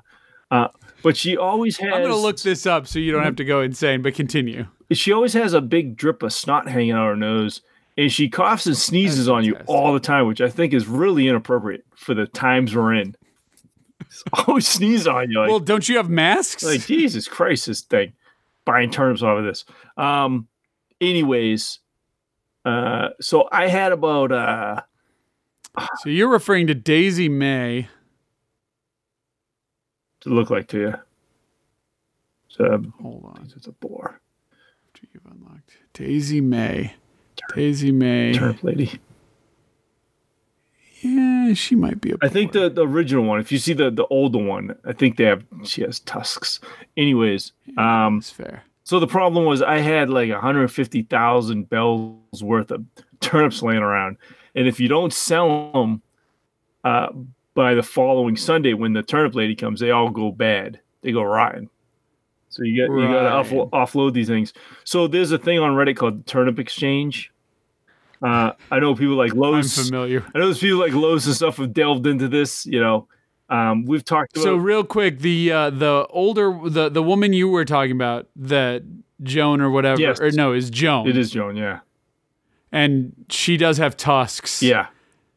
And she is a boar. So Boom. you are correct. Nailed it. So Trees nailed it. I remember. My memory's good on those things. And so yes, Daisy May is also a boar. She just might not look. So the clock was ticking. At a half an hour, I said, of course. And we talked about it before. I said, I don't want to break my game by doing this and then getting like millions of bells, and then, it kind of kills the grind a little, but I was desperate. So yes, I turned to the Turnip Exchange on Reddit. So there's regular Reddit threads where people just post stuff, but there's also like when you go to the actual Turnip Exchange, it's actually like a whole slick interface. Where you can look for towns, you can post your own town, and basically it lists all the towns that are currently open in their turnip prices, and they also have queues. Like you join the queue, and basically, I don't know how it works, but it determines, it sets a number of people to come in and out, and you get in a queue in which your turn. It pops up the dodo code, and the dodo codes are what, if you don't know somebody and you say, I want to open my town to visitors, I want to use a dodo code, it gives you a code. And if you throw that code like in a Reddit thread or online or give it to somebody, they can type that in and it will bring that person to your town. Yep. So basically you get in this queue and you just like wait. And eventually when you get in the top 3, the dodo code pops up on your screen. You punch it in on your Switch. You go to the town. You can see in the descriptions of the picture I sent, people have all parameters for when you go to their town. Some people are super fucking greedy, and they want, of course, they specific things, the internet, and they want you to leave all this garbage. Some people are just like, come have fun. If you want to leave something, and what's hilarious is when you go to these towns, for the ones I've been to. They have roped off areas where you leave your fucking tribune, you leave your fucking gift. Your tribute, yeah. They tribute. They have all the section there and all this nonsense. It's hilarious. But yeah, the ones where the bells are like crazy, like way up there, those queues are forever. You'd be in them all day trying to get into a town. So basically, I found a one that was just a bit more than what I paid for, and that queue only had like 6 people in it, and they weren't asking for nothing. So that's where I went, and I got over 300,000 bells, dropping those off. Thanked the person I left. They were looking for some iron and some hardwood. That's fucking nothing. Here you go, buddy. Left that. I left, paid off my mortgage of my 3rd room in my house with that money, and it was all good. So that was that was my time on the tourniquet exchange. It's good times, Fred. It sounds like it. I don't think I'm going to do it a lot, just because I don't want to break my own game. My island's still under major construction. For anybody listening, it won't be open for, I don't know what I'm doing. Trees is scared you're going to come over and be like, the fuck. What is it? I put construction signs everywhere so people know, like, shit's fucked up, but it's a mess. It's a whole thing. I started filling in rivers and stuff. It's a nightmare over there. What's going on? More Kingdom Come, Fred. Had a bad moment last night, and it's going to take me a few days to get that sour taste out of my mouth. Oh, come on. You can't leave us with that. Well, so I talked about how the saving works on that game. There's two ways. It either saves after major events, or like if you sleep for the night, it will save. Or if you use this drink, Saver Snops, which is hilarious. But you got to pay for those. Those are pretty expensive. And the problem with this game is you do a quest, like a main quest. The quest keeps fucking branching. Like, it just keeps going. Like, some quests just keep going. You're like, Jesus Christ. Like, so basically I ran to a quest where I'm investigating a slaughter of these stables where some bandits came and killed like all the horses and like killed somebody. And then they're like, well, let's go there and look around. And you're looking around, and then they're like, all right, you look for clues. So wait, let me ask you something real quick. I'm dead serious when I ask this too. So was it like, they're killing horses, that's too bad, but then somebody dies and like, a fucking human's dead, now let's get on this? No. Or was it just like one night, a massive slaughter, and there just happened to be a bunch of horses and a human? Yeah, it was one night, and it looked like it started, it was going to be a robbery or something, but shit went sideways. And they killed like all the horses, and some stable boy got killed. Something. It was a mess, right? Okay. So you're gonna. Sounds like you got to go investigate with the guards and stuff, and then it's like, well, go talk to people and look around. So you go talk to people, and then boom, boom, boom, and then someone hears something. And they're like, oh, some people went that way. Okay, investigate the woods. So you go off in the woods, you investigate, and you run into bandits. You find some of the bandits left around. You fight with them, and you find a wounded one, and you find some tool on them that leads back to the stable. Then you question it about the tool, and then one dude's missing. Where'd he go? He took off. He's with the charcoal burners. I had to look up what the charcoal burner was. Is that a derogatory term? No, back then there was camps of people that made charcoal. Oh, yeah. So they did what they said. Yeah. It basically they're rivers because they need the water, and you basically cook wood, and it breaks down into charcoal, but it takes weeks of just burning and keeping the fires going. So these nomads are charcoal burners, and this guy knows one of them, so he's probably with one of these camps. With there's 3 different camps in 3 different sections. You got to investigate all of those. And that leads you to this one camp, and they're like, oh, we know where this fucker is. But he's not coming out because there's people looking for him. So you got to go take care of those people. You're like, fuck, okay. So I go take care of these people. All right. Kill them. I just feel like this is all going to end. Anyway, continue. Right? So then I go back and I go, I killed those people. And they're like, okay, well, he's in his special hideout in a cave somewhere. But there's 3 different caves. He's in one of those. So I go there and I find him, and he goes, can I come back? And I go, I don't know. And they go back and tell about this guy. And he talked about another guy. He's in this other town. We'll go to that town. Well, that town's pretty fucking far away. I forgot to mention that I got a horse. His name is Pebbles, Fred. I didn't name him that. His name's just Pebbles. When I go up to him, the name hovers above his head, Pebbles. And it's hilarious because no matter where you go and you whistle, you hear his clip clop, and then you turn around, he's standing behind you, and it scares the shit out of you.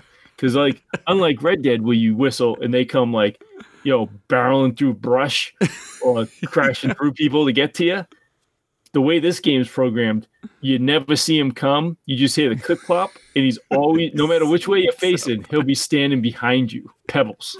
And it scares the Jesus Christ. I swore the other night. My wife says, "Stop swearing in there. Kids, I'm sorry, this fucking horse keeps popping up behind me." I don't know how he gets there. Anyways. Didn't Roach just pop up like that, though, in Witcher 3? I don't remember Roach.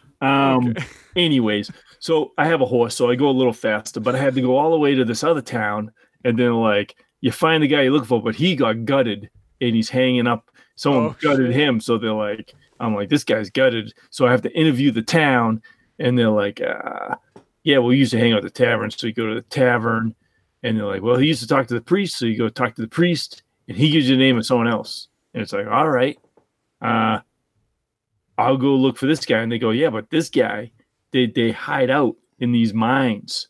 And so you got to go look at all these mines. So I go to one mine, it's closed. It's not this mine. Let me go to this other mine. And then I go on the road, and there's bandits there, Fred. And these bandits murdered me real quick. And it's like, you died. Continue. And I continued, and it put me back an hour. But the very like the beginning of the stable thing? Yes. No, I am so glad I did not play this game. It's a good game. I can't. I'm sure it's a good game, and there are some people who you just told that story, and they're like, fuck yeah. Okay. I am not that man. I told that wrong. I told that out of sorts, Fred. Because I did the whole first part of the stable thing where I interviewed people.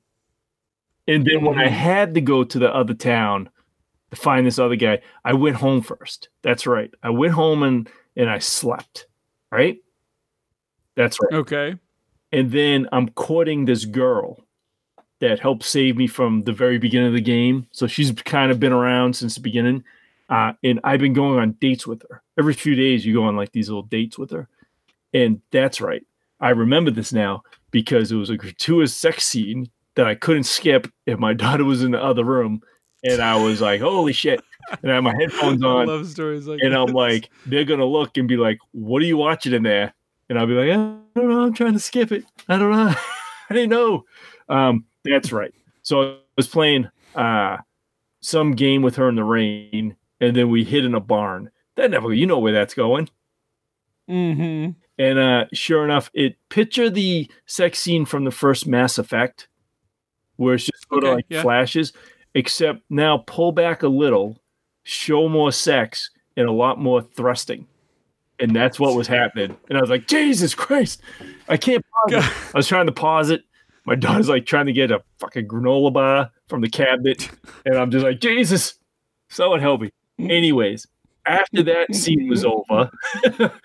There was no power button on your TV? Good God. I didn't think fast enough. I was too aroused by watching this video game. Oh, no, I get it. I couldn't concentrate enough. I fumbled. I dropped my controller. What the hell are you doing in here? Get out. I'll throw you your granola bar. Get out. Daddy doesn't have much anymore. Leave me alone.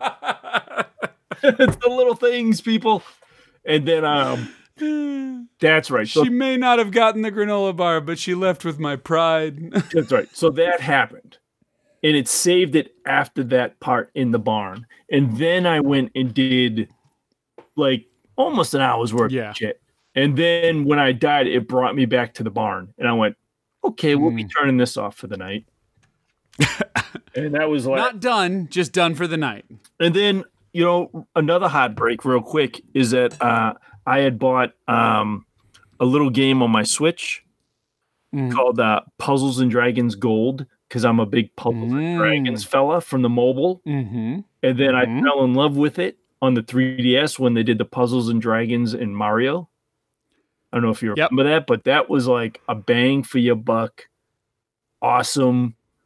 It was like, the Mario part was awesome, but even if you just played the Puzzles and Dragons side, they redid it all. So it was sort of like a Pokemon, like Yokai Watch sort of aesthetic. You actually had a character and you ran around a town and there was, different places you went and you fought, and it was amazing. You leveled up your dragons, you evolved them. It was good times. Right. So I noticed on the Switch, they had Puzzles and Dragons Gold, like ultimate blah, blah, blah. And I was like, I'm buying that shit for the Switch. I even had a little stylus for the Switch to play it with. And that game is horrible, Fred. Oh. Don't you hate when they go backwards somehow? Like, you're like, how do you go forward on a better system but go backwards in the game? Like, I don't understand. Right. Like, how did this get shittier? Yeah. So the aesthetics are great. Like, it looks great. They took out the whole story mode. There is no character. There is no running around. There is no nothing. The story mode is basically looking at static anime pictures talk to each other, because I guess this turned into an anime, which I had no clue. Of course it did. And it basically consists of just doing tournaments, and then they give you a preset dragons as a team. And you can't evolve them. You don't evolve them. You basically, as you level up, you unlock different attacks they can do. But you can't swap them out for different ones, even though there's hundreds of them. Not good. It's not good. It upset me a lot, and it makes me want to go charge up my 3DS, because I had downloaded that, so it's on my 3DS somewhere, and maybe stop playing it on my 3DS again. Oh, there you go. If anybody likes Puzzles and Dragons, people, skip the one for the Switch. I love the description. It's like made especially for the Switch. It's like, oh, really? Really? Because you require a stylus. Screwed it up, guys. It says when you boot it up, must be played in handheld mode, and you need a stylus for the most part, but let's use your finger. So it's like, it was built especially for the Switch. Yeah, really more built for the 3DS, actually, to be honest. Yeah. Shame. It's a shame. That bummed me out, because I got back to that this week, and I was like, oh, man, I just bought this, and I don't want to play it now. Anyways, Fred, sorry, man. That was my week. I mean, mostly more Animal Crossing Kingdom Come. I apologize for anybody. I try to keep the stories interesting, at least entertaining. But it is what it is, man. I'm loving the adventures of Kingdom Come, frankly. Well, yeah, not much of an adventure this week. More of a setback. A little bit of a setback. Everyone's got their definition. The sex scene was great, but yep, whatever. Sex scene and a death scene. What more could you ask for? You can ask for more than that, I guess. What about you? What are you up to? Played a bunch of demos. Well, actually, real quick, I did play through Resident Evil Revelations, and people saw me. So I need to stop complaining on Twitter. Yeah, why would you do that? Well, because not about life, but about Resident Evil. Why would you? Or just about the game I'm playing. Because people think that I'm like not playing those games anymore. Like I'll quit the game if I'm frustrated with it. Oh yeah. No, I just noticed something. So I was playing through Resident Evil Revelations, and it's like the trifecta. Like I played that game on 3DS. I played it again on Xbox 360 when it re-released on that. And I haven't played it in a long time. I think that game came out like near the launch of 3DS. I remember that being early into 3DS. And it was cool at the time because it was like Resident Evil on a portable console. Plus, Revelations kind of returns to the survival horror genre. Right, you're exploring a ship, finding keys, things like that. It does some goofy shit, though, with like a scanner and things like that. It's got some colorful characters as well. But the biggest problem I have, and I think it's more prevalent when you're playing it on a console, is that this game is clumsy and chock full of canned animations, like reload animations and things like that. But it wants you to play the game, especially when we're talking about boss battles and ambushes, with a degree of fidelity that the game isn't capable of. Resident Evil 4 is capable of it, even more so Resident Evil 5. And I didn't play too much of 6, but from what I did play of 6, it was definitely capable of it. This, not so much. And to me, that was frustrating. Did I quit? No.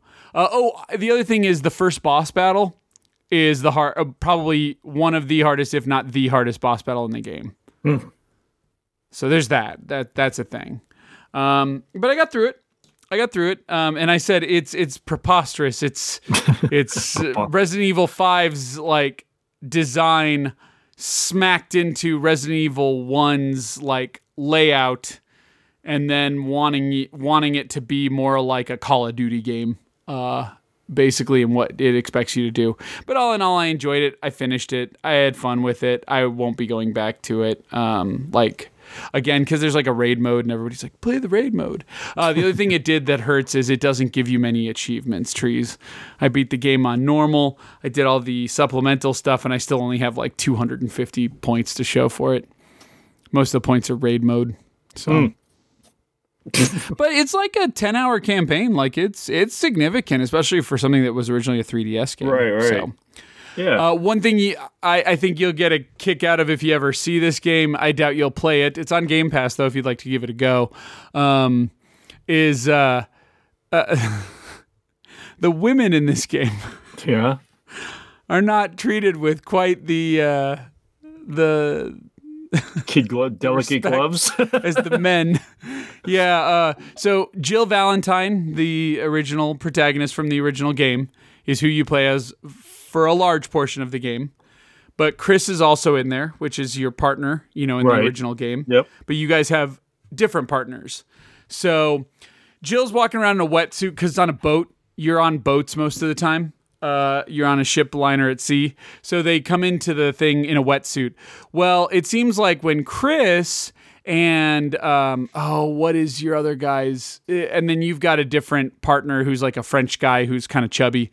And when those two come onto a boat, they're wearing like full-blown army fatigues, almost like SWAT gear with like black costume all over the place and like lots of armor and stuff. Not Jill. She'll unzip that wetsuit about halfway down her torso. She'll let the cleavage hang out. She's chilling. She had time for eyeliner and lipstick and she's living it up. You know what I mean?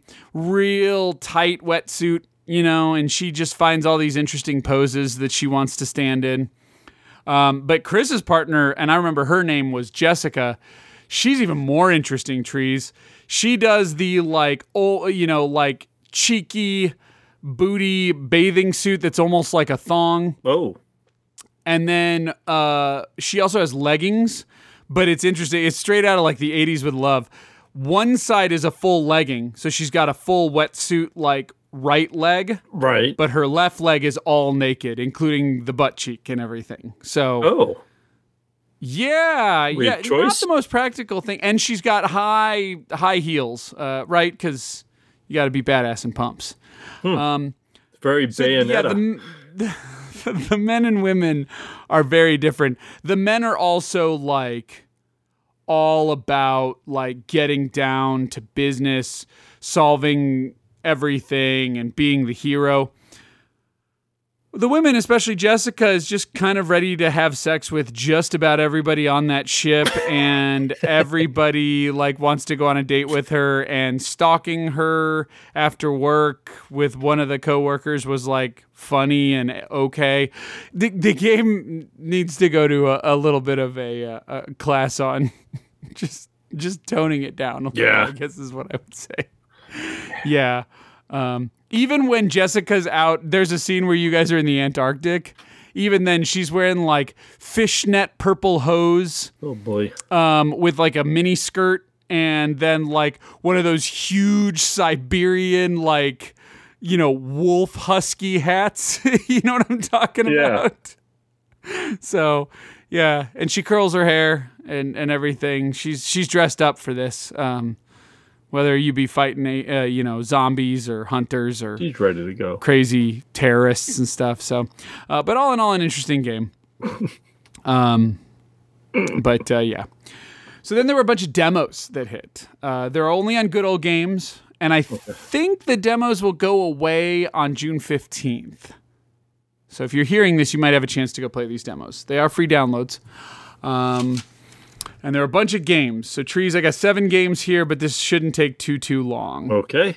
And I'm going from order of how much I think you'll be interested, least to most. So, Okay. So first one was Spiritfarer. This is one of your artsy, hand-drawn animations. Get on a boat, have really fun interactions with people, get to know people, warm, emotional conversations. You can see this game on itch. It's a little laid back. Think of like, I've never played it, but like what Wind Waker was supposed to be, only you never actually did any dungeons. Okay. So that was that thing. That makes sense. Next up was Vagris. Was it? Sorry, Vagris is the second game, but going back to the original one, Spiritfarer, I didn't much care for. It wasn't my speed. I'm not really into those indie, like warm, fluffy, get to know somebody type of games. There's a total place for them. Don't get me wrong. I'm not discrediting them. It's just not my speed. Mm-hmm.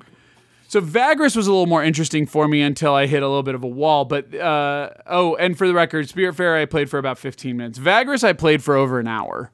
This is a pretty decent one. There's a tutorial mission and then like the first mission in the game. And this is, they call it an RPG, but it's much more like, think of almost like Dungeons and Dragons campaign. There's a lot of reading and not a lot of graphics.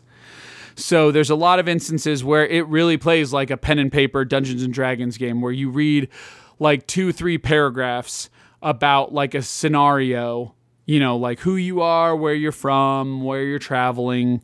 They give you a little information. And then like something comes up and you'll like have a conversation with someone and you'll make decisions on what to say and it'll react. But like, don't think of Mass Effect where you're watching graphics move.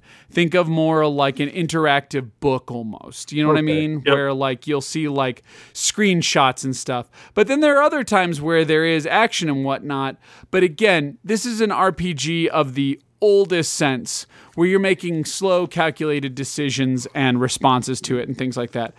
I enjoyed it, but I hit a weird wall where in the first mission I was moving along, enjoying myself, having interesting things go on. They do dice rolls on like, do you think you're going to chance like taking this tactic with someone? And they tell you like, here's your chance of success. Here's, you got to get over this with your dice roll on a D100, or you got to get under this, or things like that. And then it told me to go to go to the town shop and buy 24 of a certain item. I did that, and it didn't check off like the you've done that. And so I couldn't progress. I was just like kind of stuck. Oh. So maybe I'm an idiot, maybe I'm not, but I was really enjoying that, and then I hit that wall. And so it made me hesitant, I guess is the word I would use for it. Next up was a game called Desperados 3. I'm guessing there was a Desperados 1 and 2 before it. This is a Unity-based tactics shooter in the Old West. So, and when I say tactics shooter, think of like XCOM, tactical. Yeah. That's Okay. I like that. Yeah, the concept is cool. Here's my problem with it. One, there are a lot of tactics games out, especially right now and more recently, with like Mutant Year Zero, which is also on Game Pass. Right. They just had on PC, and this I think is just PC as well.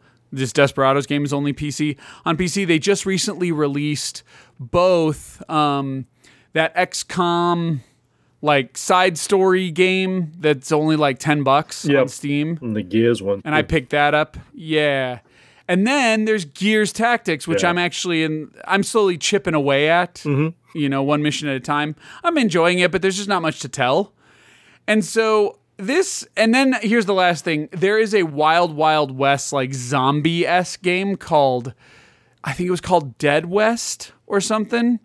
I played it a long time ago. I saw it at PAX Prime 2015. Yeah, PAX Prime 2015, and it came out like shortly after that. And I actually have a USB drive they gave me with the assets on it that's a bullet. And you can unscrew the top and it's the USB key. And I think it was called Dead West.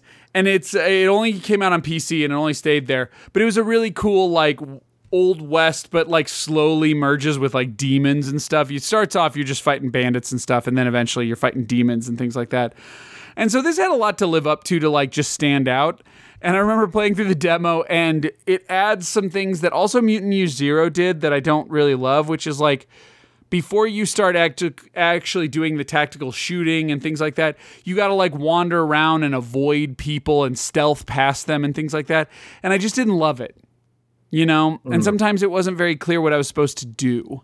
And so this game on its surface is probably the most polished of these demos I played, or one of the most polished. And it's probably a really good game for fans of, at least conceivably, Desperados 1 and 2. But for me, it was real stiff competition right now, and there's no way it could compete. And so it just couldn't hold my attention. But if you're interested in something like that, I highly recommend you check it out. In the demo, you played a little boy, and you like wandered around, and you had to sneak past some bandits and then get the jump on them, and your dad's there, and he kind of helps you out. So if you screw up, he'll like throw a Bowie knife and kill these guys from nowhere and be like, God damn it, son, like, why don't you pay attention and stuff. So there was a lot of charm to it, I guess is what I would say. Cool. So next up is Crystals, or Crystales. It's spelled C-R-I-S and then capital T-A-L-E-S. So Crystales, basically. And this was an interesting one where you play this, it's all hand-drawn, and it's an RPG. Think of like a turn-based RPG. And it reminded me of Legend of Dragoon, actually. Ooh. But I wonder if this mechanic's in more games, where when you go to hit somebody, if you press the attack button a second time right when the animation connects, you do like additional damage, and if you get the timing perfect, you do like a crit on top of your normal hit. And I think that's Legend of Dragoon style, right? I mean, Legend of Dragoon sort of has a rhythm game sort of component to it. Yeah. And that's what this would be too. Yeah. So like, let's say your character's got like twin daggers. You choose to attack, but then when you watch the animation and he runs up and then he like slashes once and then slashes again, if you hit the attack button right when he slashes once, and especially if you get it spot on, and then right when he slashes again, it'll do additional damage. And if you get the timing just right, it'll do critical damage. Cool. So anyway, and the same is true when you're getting hit. If you hit the button, the action button at just the right time, you'll either dwindle the damage you take, and if in really good cases, you'll parry it. So it was kind of cool.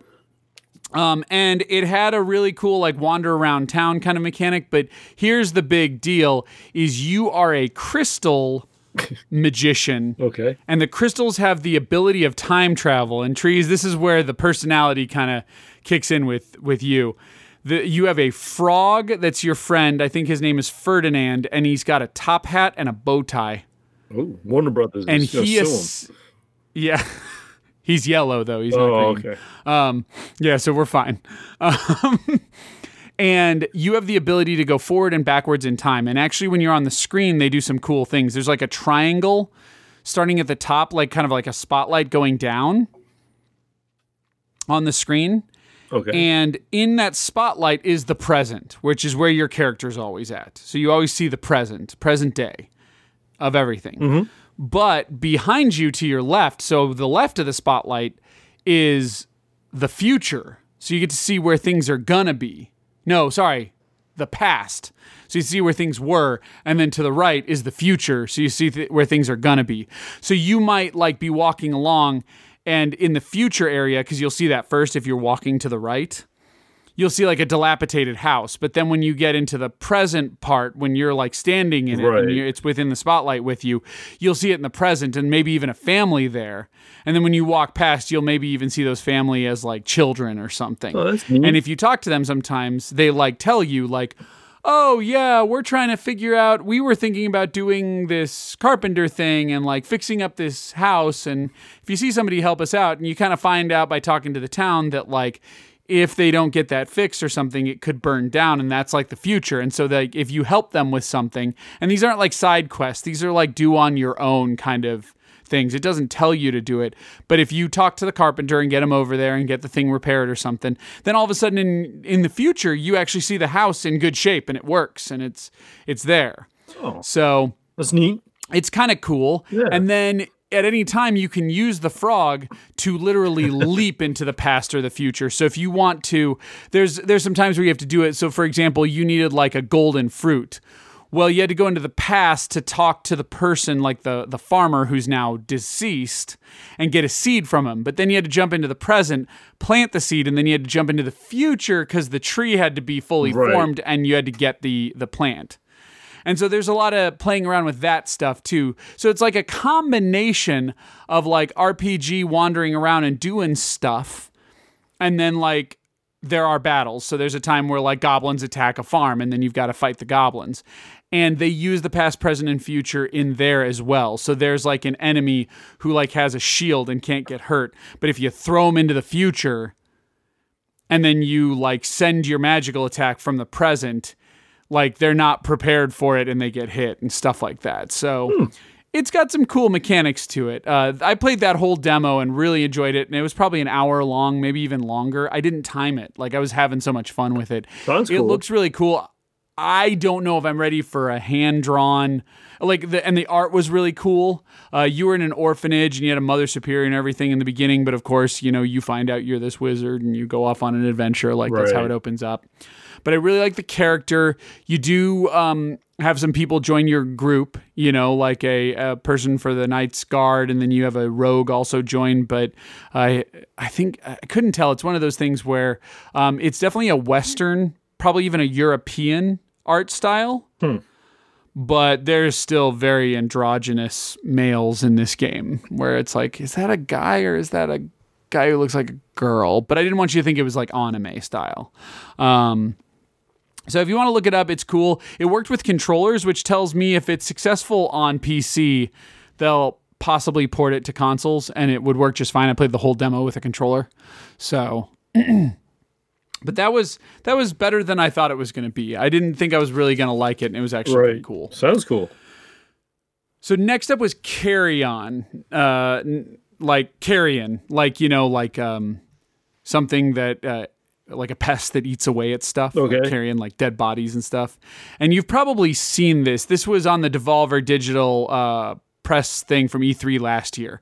This was a reverse survival horror game where you play as the creature wandering around and attacking people, and it's like a twin stick thing, and it's like 16-bit graphics, and you play this like bulbous monster. Think of like the Blob or something, but it's all like fleshy. You run around and just attacking people and going through elevator shafts and like vent shafts and like breaking out and causing havoc and killing people and stuff like that. And a lot of people said it was really cool, and I remember people who played the demo and said it was really cool. I do not like this game. I was not interested in this game from a trailer perspective at the Devolver press conference last year. I didn't quite believe people and didn't really quite feel their hearts were in it when they were saying positive things about it. Although, don't get me wrong, I'm not discrediting those people who said that. They might truly enjoy it. And then playing it myself, I do not like how it controls. It's like twin sticks, so you like use the right stick to grab someone, but then you have to like move it to your fleshy body in order to eat them, but sometimes you throw them. And they started throwing in weird button presses to do certain things. And then I ended up in a room where people had like these amazing guns and just killed me immediately in one shot. And I was like, okay, I don't know what I'm supposed to do here. But a lot of people didn't seem to have that problem with the demo. So I want to just say for the record, either I completely suck or don't know where the fun is, which is entirely possible, or this may be a polarizing game. But this game looked really cool, and I really didn't enjoy it. But I've heard very good things from other people. So it might be something people want to check out. I think the demo is only supposed to be like 10, 15 minutes long, but I couldn't even tolerate it. I died about 7 times in about 10 minutes, and I was like, I'm done. I don't understand the benefits of this. Wow. So, but next up was System Shock Remastered. Those of us who are on the PC laugh at this because they keep re-releasing System Shock 1. Right. So System Shock 1 came out on GOG a long time ago, and it's just a DOSBox conversion of the original game, which is very cumbersome by today's standards. Then they did an enhanced edition, which just kind of cleaned up the graphics a little bit, but it's just like a fresh coat of paint on like the same thing. This is by Night Dive Studios, this remaster, and it is a full-blown remaster. You know what I mean? Right. It's still the same game, but they have put a lighting engine on it. They've done cool special effects, enhanced the graphics. It's literally like turning Doom 1 into Doom 3 from like a graphic overhaul kind of look. Okay. I was never And so, a PC guy, so I only heard Right. System Shock. Like I always hear it. Like people always talk about System Shock. And System Shock's real slow, and it's got a lot of crazy inventory. You know, a lot of people feel the same way about System Shock as Deus Ex. Anybody who's ever gotten Deus Ex on PS2, if you don't want to play it on PC, and tried playing it, it is totally playable, and Deus Ex is actually a really good port on PS2 if you want to consoleize it. But a lot of people are like, look, I'm sure this was and I think, what was that? I think it was Ion Storm, but it was Ken Levine's first thing with System Shock. right. And Ion Storm also did like Deus Ex. So And I remember when BioShock memory was serves, being made. yeah. When BioShock was being made, wasn't everybody like, this is the new System Shock? Well, and that's what it was. That was Ken Levine Right. returning back with Irrational and making it. And so that is the one thing I think is problematic with System Shock, is that nowadays, even you and me, like even us older gamers, if we didn't play System Shock growing up, which I didn't and you didn't, No. BioShock is where we go get that feel for it, and it's much more digestible. System Shock is more like, it's rough. It's hard to play, like the original. Even with WASD on a PC, like I'm a good sport, but it's hard to play. You know what I mean? And I wasn't really enjoying it. And I did enjoy Deus Ex on PC. So this is trying to make it easier. This makes it a little more of like a BioShock-like kind of thing, but you have to be very careful. It's very easy to die in this game and things like that. But the whole look and feel is really good. And I've heard that Rodan or Zodan or whatever, the AI in it, does some real fucked up stuff. And this game is, I don't use this word a lot, but I know it's common, is visceral. There are times you walk in and they have just like split a dude open and his guts are hanging out and stuff like that. So they've really enhanced this game. This game is souped up, is what I will say. It is and it works with a controller and everything, so it is very ready for prime time, is what I will say. And it is going to come out on Xbox and PC. Night Dive Studios released most of its stuff on Xbox and PC, most of its PC ports on Xbox. For those who may or may not be familiar with it, they also did the Turok ports. So they did Turok 1 and 2 from the N64 over to Xbox and PC. On PC, they also did Strafe, and they did Blood. Do you remember Blood? It was like a Doom clone. I do. I remember Blood, the name one and- whole yeah. unit and stuff like that. Yeah. So they're doing a lot of these, and this is like a more crowning achievement. For all those remasters, they just made them, they really smoothed out the graphics and made it like controller compatible.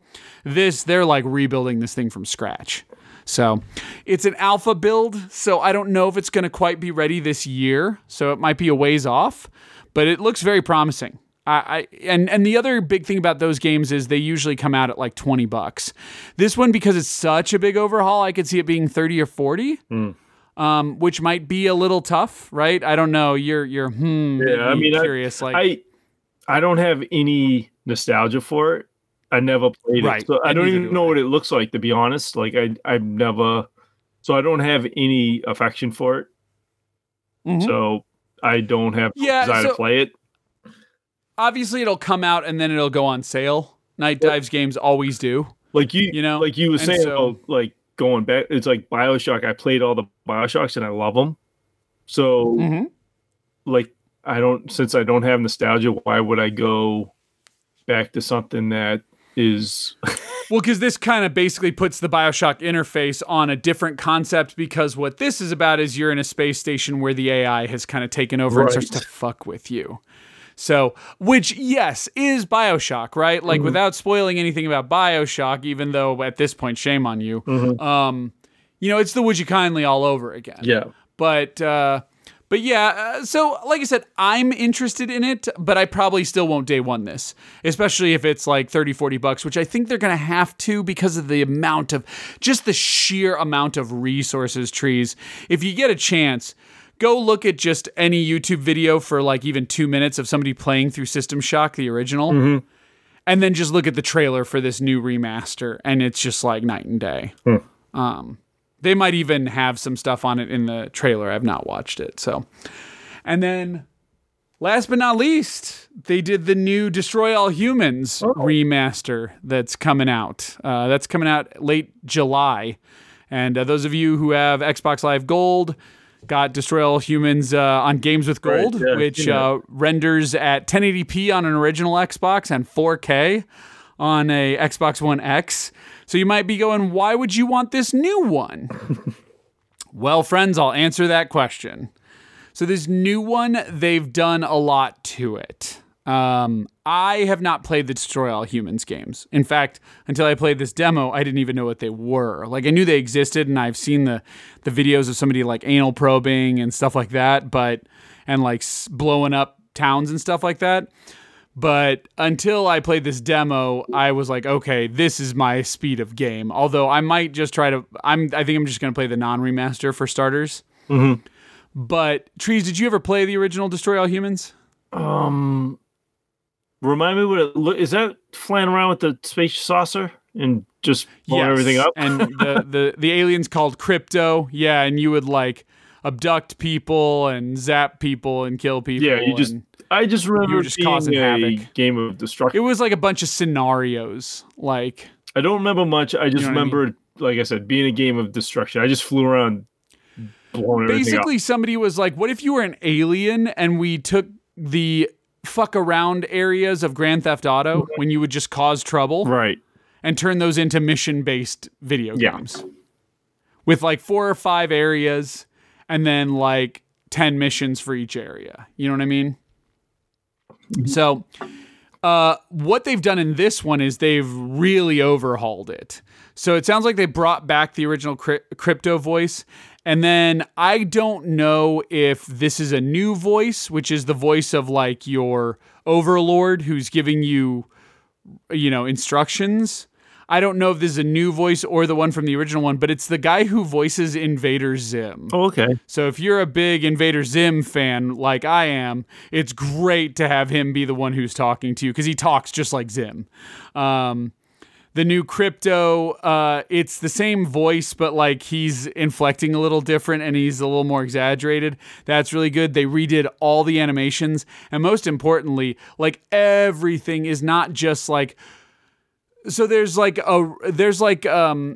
a lot of these remasters, people aren't really specific on them. So when you think remaster, especially in terms of both System Shock and then this Destroy All Humans, think of like not The Last of Us, where they like took an already beautiful game and just smoothed it out, or something like that. Think of more like Shadow of the Colossus, where it's still the same game essentially, but they rebuilt those graphics from scratch. Right. You know what I mean? They're not cleaning up the graphics. They built them from scratch. And it's got some fun, like, special effects. Like, when the buildings blow up, they blew up kind of hokey and fun, but it was, like, the best you could do back in the Xbox, PlayStation 2 days. Whereas now, like, the explosions have, like, particle effects and, like, they have actual physics, have, like, the barns collapse and stuff like that.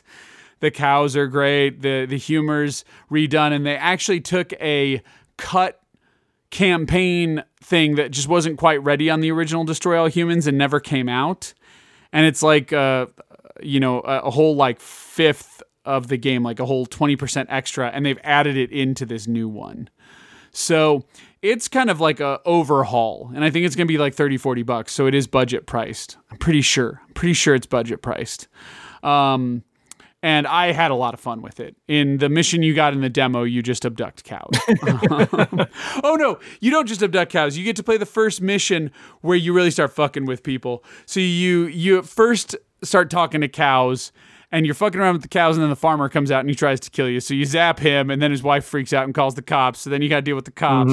And then when you deal with all the cops, then it sends in the army. Nice. And then you got to deal with the army. So they have fun. Things escalate quickly. That game was fun. I mean, I remember people loved that game. So yeah, and it is big, dumb fun. The challenge here that I think they're going to run into, but they seem pretty confident about it, THQ Nordic, is that, first of all, you can get Destroy All Humans 1 on Xbox right now for free, and even when it's not free, it's $9.99, right? And it does clean up the graphics in more of what you would think of as like a traditional remaster, right? It just re-renders them looking prettier. But it is the original assets, as opposed to this new one, which has graphics on par with today's games. The other thing is on PlayStation 4, sorry, they have Destroy All Humans 1 and 2 through that like PlayStation 2 emulator where it's like running at like 1080p. And I think they're like $10 on there too, and you can get both Destroy All Humans 1 and 2 for $20, which is still like half the price of what they're charging for this new one. So the way I look at it is I think they're going to struggle with like who are they trying to appeal to here? So this is where I ask you this question, Trees. A lot of people don't like going back like I do, right? Like to an original Xbox game. So let's say you did play this game or you were always interested in this game and you've never played it. I mean, is it enticing that they're offering up this game that's like basically all new? It is a return to that game, but if you really loved that game, who cares? And they've added like a ton of new content to extend the campaign by like, I heard that campaign, if you do everything in it, is like 20, 30 hours. And they're saying now it can be over 40. So like, it's a long game. But I don't think length is really the concern. But like, if you played that game back in the day, like 15 years ago and loved it, then I guess there's a reason to go back. And if you didn't play that game, like, is there more appeal to playing something that runs like today's games? It looks like today's games. It runs like today's games. It's been polished up. It's a more cohesive experience. And it's got all the special effects and graphics of today's games. Like, does that make it more enticing to you? You personally? Yeah, if I never played it and I'm interested in playing it, yeah, I'm going to play the newest version of it. Okay. Okay. Because you're saying it's remastered, though. It's not like it's from the... They didn't. It's rebuilt from the ground up, right? But it's still the core game. It's not. So it is the original game in concept, right? All the missions from the first game.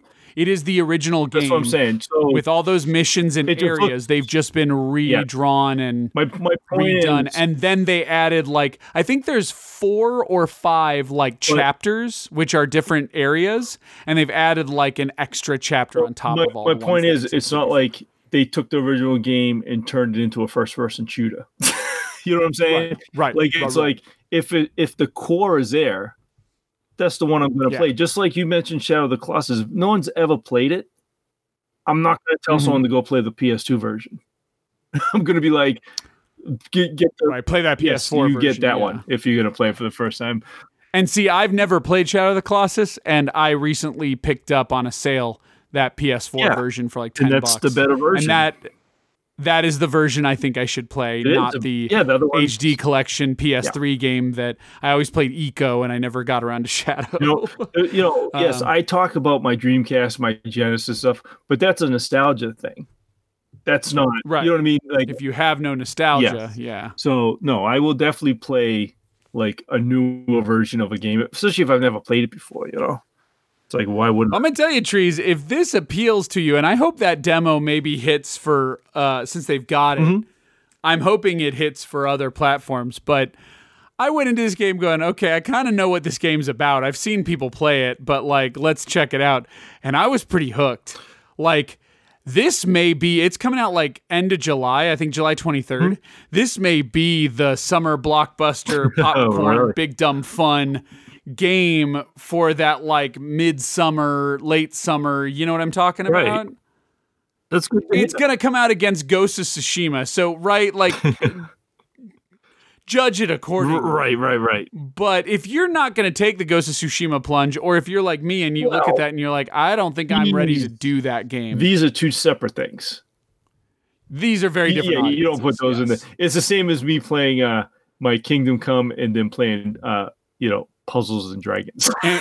Yeah, or Animal Crossing. They're not really Yeah. Or you know what? It's Animal Crossing and Doom Eternal all over again. Yes. They both can get along because they're not competing with each other. There you go. Yeah.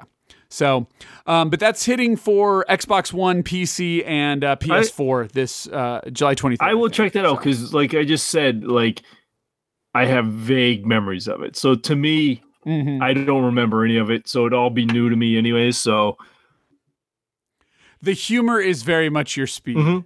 It's great. I remember at the very beginning because they like determine that the most intelligent creatures on Earth are cows. Yes. And so there's this great scene in the beginning where Crypto, and it's Crypto's clone, by the way. I'll leave a lot of this early plot out so that those who haven't played it can just discover it. But when Crypto gets there, he's like trying to talk to the cows, and he's having a real go at it. It's the conversation is amusing. Awesome, man. So, again, with that voice and stuff, it had that Invader Zim-esque appeal of like, destroy all humans is what Zim would like to do if he weren't so bad at it. Yeah. So, but yeah, all in all, it was fun to sit down over the weekend and just crank out like 2 or 3 demos in a sitting and do this because in total I probably played about 5 hours of demos this weekend. So, but yeah, I like it, man. So, yeah, and that's about it. I'm also playing a game which I'll talk about next week. Right. But it's I'm having more fun than I should, and it's very charming. I guess is what I would say. So I'll be talking about it next week, and you'll see why. But I want to finish it before I talk about it. So Sounds good. And we're already running long. So Sounds good. all right. Well, then I guess we'll wrap everything up. But yeah, so just friendly reminder, go check out the Discord if you haven't already. You can see Trees' box and stuff like that, box arts and different pickups that he got, including his most recent one. And then if you want to join the Shout Box, I believe it's at noon Eastern or noon Central is the PC Gamer showcase. And I'll be in the chat just like chatting about stuff. This is less about like telling you what the news is and more just like discussing it with people in chat while it's going on. Because I enjoy it. And definitely check out that PlayStation stuff. I'm sure we'll talk about it a little bit next week if there's anything that caught our fancy. But Sounds good. Anyway. All right. And I guess until next week. Peace out. Later.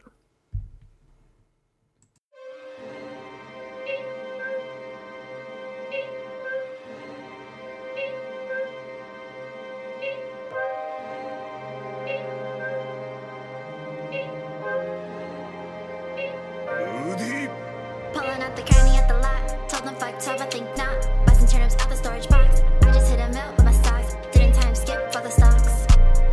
Pour up a Daisy May. I'ma get lazy. She got the mojo deals. See her grandma since the 80s. She comes out before noon. Gotta catch that. On Sundays with my goons. Yeah, my bell's fat. You know I'll sell my soul for my turnips, yeah. And I really wanna know what's your price at? My island beach back, where the stash at? Cruise ashore with the